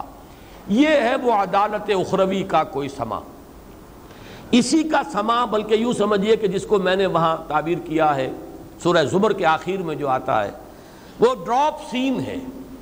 آخری وقت میں جب وسیق الذین کفروا الی جہنم زمرا، کافر جہنم کی طرف بھیج دیے جائیں گے، ہانک دیے جائیں گے. وسیق الذین اتقوا ربہم الی الجنۃ زمرا، اور جو اپنے رب کا تقوی اختیار کرتے تھے انہیں روانہ کر دیا جائے گا جنت کی طرف. اس کے بعد کیا ہوگا؟ وَتَرَى الْمَلَائِكَةَ حَافِّينَ مِنْ حَوْلِ الْعَرْشِ يُسَبِّحُونَ بِحَمْدِ رَبِّهِمْ. اب تم دیکھو گے وہ انسان تو گئے جن کا حساب چکانا تھا، کوئی اصحاب جنت جنت کی طرف بھیج دیے گئے، اصحاب دوزخ دوزخ میں کی طرف روانہ کر دیے گئے. اب کیا ہوگا؟ تم دیکھو گے کہ اب وہ فرشتے اپنے رب کے اس عرش کے گرد گھیرے میں ہوں گے، گھیرے میں لیے ہوں گے، وہ طواف کر رہے ہوں گے. وَتَرَى الْمَلَائِكَةَ حَافِّينَ مِنْ حَوْلِ الْعَرْشِ يُسَبِّحُونَ بِحَمْدِ رَبِّهِمْ، وہ اپنے رب کی تسبیح و تحمید کرتے ہوئے. اور آخر میں وَقِيلَ الْحَمْدُ لِلَّهِ رَبِّ الْعَالَمِينَ، یہ گویا کہ پردہ گرتا ہے جب، یعنی یہ ڈراپ سین ہوگا، آخری نعرہ، آخری جے ہوگی. کل حمد، کل تعریف اللہ کے لیے ہے جو تمام جہانوں کا پروردگار اور مالک ہے. تو یہ نقشہ جو کھینچا گیا ہے یہ صرف استعارہ نہیں ہے. انسان جب ان کا باعث بعد الموت اجساد کے ساتھ ہوگا، جسموں کے ساتھ ہوگا، اور زمین کا قصہ زمین پر طے ہوگا، قصہ زمین برسر زمین طے ہوگا. یہی کہ ہم ہیں منہا خلقناکم وفیہا نعیدکم ومنہا نخرجکم تارۃ اخری، اسی میں سے ہم تمہیں نکالیں گے. ایک نیا جسد ہمیں دیا جائے گا، ایک جسم ہوگا. یہ حشر جو ہے یہ بالاجساد ہے. تو یہ سارا نقشہ جو ہے محض استعارہ نہیں ہے، بلکہ یہ واقعہ ہے کہ جو ہوگا. البتہ جہاں تک اللہ کے نزول کا تعلق ہے، وہ نزول جو ہے وہ اللہ تعالیٰ کی ذات کا نہیں ہے، اس کی کسی خاص تجلی کا ہے. اس تجلی کا نزول ہوگا، اور وہ ہے کہ جس کا کہ پھر دیدار بھی کریں گے میدان حشر میں اہل ایمان. وجوہ یومئذ ناظرۃ الی ربہا ناظرہ، وہ دیکھیں گے. اور دوسرے جو ہوں گے کلا انہم عن ربہم یومئذ لمحجوبون، دوسرے جو ہوں گے کافر وہ اپنے رب کے دیدار سے اس روز محجوب کر دیے جائیں گے، نہیں دیکھ پائیں گے. اس تجلی کا بھی مشاہدہ وہ نہیں کریں گے، تجلی کا مشاہدہ جو ہے وہ بھی اہل ایمان کریں گے. جیسے حضرت موسیٰ نے بھی تجلی کا مشاہدہ کیا تھا اور اس کو بھی برداشت نہیں کر سکے تھے. خر موسیٰ صاعقہ، تجلی کا بھی بالواسطہ مشاہدہ حضرت موسیٰ علیہ السلام تحمل نہیں کر پائے. لیکن اہل ایمان کو میدان حشر میں جو جسد دیے جائیں گے وہ اجساد اور ہوں گے، ان میں یہ تحمل ہوگا کہ وہ اللہ تعالیٰ کی اس تجلی کا بلا واسطہ جو ہے مشاہدہ کریں گے. بہرحال یہ ہے کہ جو ان آیات سے میں سمجھا ہوں واللہ اعلم. کلا اذا دکت الارض دکا دکا وجاء ربک والملک صفا صفا وجیء یومئذ بجہنم، لے آئی جائے گی اس دن جہنم. لے آئی جائے گی کہاں سے؟ اب یہ بھی مفسرین کے لیے ایک بڑا مسئلہ ہے. جہنم کہاں سے لے آئی جائے گی؟ دوسری جگہوں پر آیا برزت الجحیم لمن یرا، ظاہر کر دی جائے گی. اس سے دونوں چیزوں کو اگر دیکھیں گے تو جہاں تک میں سمجھ پایا ہوں واللہ عالم، ان چیزوں کے اندر حتمی رائے کوئی شخص نہیں دے سکتا، اس زمین کا جہنم اسی زمین میں موجود ہے۔ جیسے حضرت امام ابن تیمیہ رحمۃ اللہ علیہ کا قول میں نے بارہا آپ کو سنایا، ان جنتی معی، میری جنت میرے ساتھ ہے، میرے دل میں جنت موجود ہے، یعنی جو اطمینان ہے، محبت ہے اللہ کے ساتھ، وہ میرے دل میں ہے، میری جنت تو میرے اندر ہے، میرے ساتھ ہے۔ اسی طریقے سے اس زمین کی اور اس زمینی مخلوقات، انسان جو ہے جو اس مٹی سے بنایا گیا ہے، اور اسی آگ کا جب یہ قرہ تھا تو اسی کی لپٹ سے جنات بنائے گئے، یہ دونوں مخلوقات زمینی ہیں، اور اسی زمین پر ان کا حشر ہوگا، حساب کتاب یہی ہوگا، جزا و سزا کے فیصلے ہوں گے، اور ان کا جہنم بھی اس کے اندر موجود ہے۔ زمین کا جو نیوکلیس ہے اندر، اس میں جو لاوے ہیں، ان کی جو حرارتیں ہیں، آتش فشاں پھٹتا ہے تو وہ آگ کہاں سے آتی ہے، وہ ساری حرارت کہاں سے آتی ہے، زمین کے پیٹ میں موجود ہے۔ اور پھر دیکھیے کس قدر صحیح ہے یہ تعبیر، جب آپ گیند کو کھینچیں گے، گیند کے جوف میں، اس کے پیٹ میں جو کچھ ہے وہ خود بخود باہر آ جائے گا، اس کے اندر جو اس کا خلا ہے، اس میں اگر کوئی شے ہے، جب اسے کھینچیں گے تو وہ ظاہر ہو جائے گی شے۔ وَإِذَا الْأَرْضُ مُدَّتْ وَأَلْقَتْ مَا فِيهَا وَتَخَلَّتْ، جب زمین کو کھینچا جائے گا اور اس کے اندر جو کچھ ہے وہ نکال دے گی، ایک طرف تو جو بھی مردے اس میں دفن ہیں ان کو نکال دے گی، اللہ تعالیٰ ان کو جسد عطا فرمائے گا اور وہ کھڑے ہوں گے، فَإِذَا هُمْ قِيَامٌ يَنظُرُونَ، دوسرے اس کے اندر جو جہنم ہے وہ اس میں سے نکال دی جائے گی، وہ بُرِّزَتِ الْجَحِيمُ لِمَنْ يَرَىٰ، اس زمین کی جہنم جو اس کے اندر موجود ہے وہ ظاہر کر دی جائے گی، وَجِيءَ يَوْمَئِذٍ بِجَہَنَّمَ، اور معلوم ہوتا ہے کہ چونکہ یہ درمیان میں ہوگی، دونوں طرف زمین ہے، اسی پر وہ پل ہوگا جسے ہم پل صراط کہتے ہیں، جس کا نقشہ سورہ حدید میں ہے۔ اہل جنت جو ہے انہیں بھی گزارا جائے گا اس کے اوپر سے، تاکہ وہ دیکھ لیں کہ اللہ تعالیٰ نے کس انجام بد سے انہیں بچایا ہے، اس لیے کہ اس کے بغیر شاید انہیں اس اللہ کے فضل کا ادراک نہ ہو سکے اگر جہنم کا مشاہدہ نہ ہو۔ یہ بات وہ ہے جو سورہ مریم کے اندر وضاحت سے آ چکی ہے، وَإِن مِّنكُمْ إِلَّا وَارِدُهَا کان علی ربک حتما مقضیا، پھر ہم ان میں سے جو اہل ایمان ہیں انہیں ہم بچا لیں گے، اور جو کافر ہیں ان کو اسی کے اندر جھونک دیں گے، اوندھے منہ پڑے رہ جائیں گے۔ اور پھر یہ بات بھی میں عرض کر دوں، آج چونکہ یہ مضمون چھڑ گیا ہے، جنت بھی جو ابتدائی جنت ہے جس کو نزل سے تعبیر کیا گیا وہ اسی زمین پر ہوگی، البتہ جنت کے پھر مدارج ہیں، درجے ہوں گے، اعلیٰ سے اعلیٰ، بلند سے بلند تر، یہاں تک کہ بلند ترین جنت وہ عند سدرۃ المنتہا ہے، جس کا کہ ذکر آیا سورۃ النجم میں، عندہا جنت المأوی، اس سے آگے مخلوقات کی رسائی نہیں، وہ مخلوقات کی آخری حد ہے جس سے آگے حضرت جبرائیل علیہ السلام بھی نہیں جا سکے، اور حضور صلی اللہ علیہ وسلم کو بھی وہیں پر مشاہدہ کرایا گیا ہے، لقد رأى من آیات ربہ الکبریٰ۔ تو اس زمینی جنت سے لے کر اور اس جنت المأوی تک بے شمار مراتب ہوں گے، چاہے وہ 8 بڑے بڑے درجے ہوں اور ان میں پھر اور طبقات ہوں، اور حضور کی وہ حدیث دوبارہ آج کوٹ کر رہا ہوں، حضور نے فرمایا نچلے درجے کا جنتی اپنے سے بلند تر درجے کے جنتی کو ایسے دیکھے گا جیسے کہ تم زمین پر بیٹھ کر ستاروں کو دیکھتے ہو۔ بالکل یہی فرق و تفاوت ہے، زمین کا معاملہ، زمینی نعمتیں، وہ ساری جو نعمتیں آئی ہیں سورہ رحمان میں جنتان اور سورہ واقعہ میں، وہ ساری جنت زمینی نعمتیں ہیں، وہ تو یہاں نزول تو یہی ہوگا اہل جنت کا، ابتدائی مہمان نوازی سب کی یہی ہے، داخلہ ابتدائی یہی ہے، لیکن پھر ان کے جو مراتب ہیں، جو ان کے لیے درجات ہیں بلند سے بلند تر، یہ حدیث بھی آتی، حضور نے فرمایا قرآن کے پڑھنے والے سے کہا جائے گا قرآن پڑھتے رہو اور اوپر چڑھتے رہو، تمہارے درجات بلند ہوتے رہیں گے، اور تمہارا آخری مقام وہی ہوگا جب آخری آیت پڑھو گے، جس کے بعد تمہارا ذخیرہ قرآن کا ختم ہو جائے گا کہ اس سے آگے قرآن یاد نہیں ہے، بس وہی تمہاری وہ آخری منزل ہوگی۔ اس میں گویا کہ ترغیب ہے قرآن کو یاد کرنے کی، قرآن کو پڑھنے کی، لیکن اس میں بھی اشارہ ہے کہ وہاں ترقی ہوگی، ترقی درجات، اہل ایمان کے درجے بلند سے بلند تر ہوتے چلے جائیں گے۔ یہ ہے جنت ارضی، ابتدائی جنت، نزل والی جنت، ابتدائی جو یہاں پر مہمان نوازی ہوگی وہ یہی ہوگی، قصہ زمین برسر زمین، جہنم تو ہے ہی یہاں جو اس کے پیٹ میں سے نکلے گی، لیکن یہ کہ جنت بھی ابتدائی یہی ہوگی، البتہ اس کے بلند تر مراتب جو ہیں وہ ہمارے تصور سے بھی ماوراء ہے، یہاں تک کہ جو سب سے اونچی جنت ہے جنت الماوا وہ عند سدرۃ المنتہا ہے۔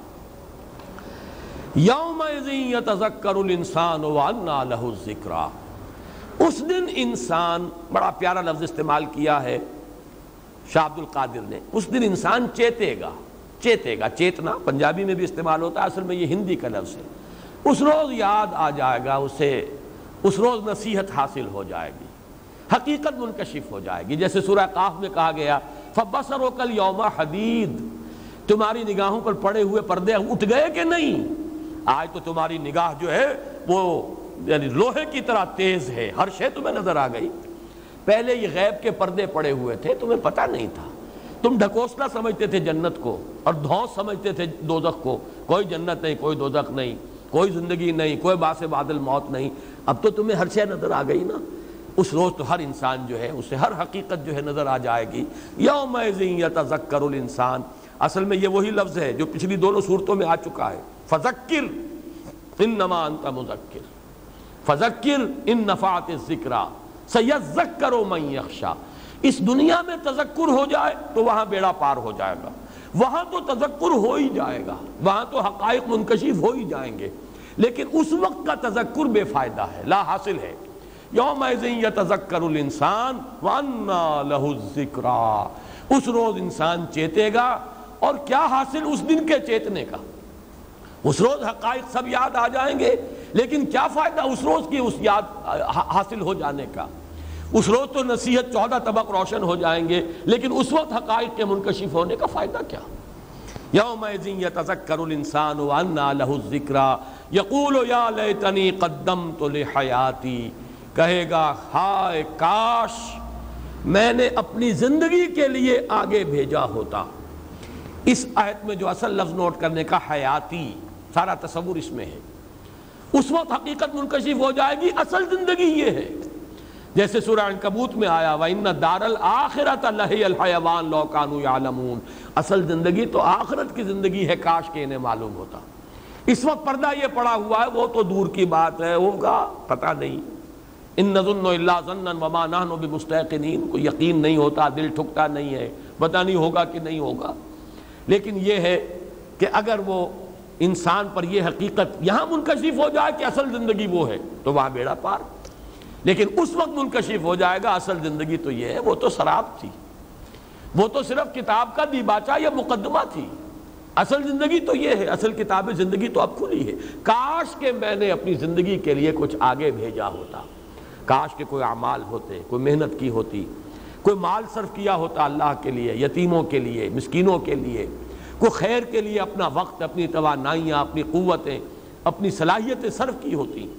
یقول یا لیتنی قدمت لحیاتی فیومئذ لا یعذب عذابہ احد ولا یوثق وثاقہ احد، تو اس دن نہ عذاب دے کوئی اس کا سا عذاب دینا، اللہ عذاب وہ دے گا جو کوئی نہ دے سکے، اور اللہ باندھے گا ایسے جیسا کوئی نہ باندھ سکے۔ اب یہ تو اصل میں وہی بات ہے جو ہمارے تصور سے ماورا ہے، اس عذاب کی شدت کو آج ہم یہاں نہیں سمجھ سکتے۔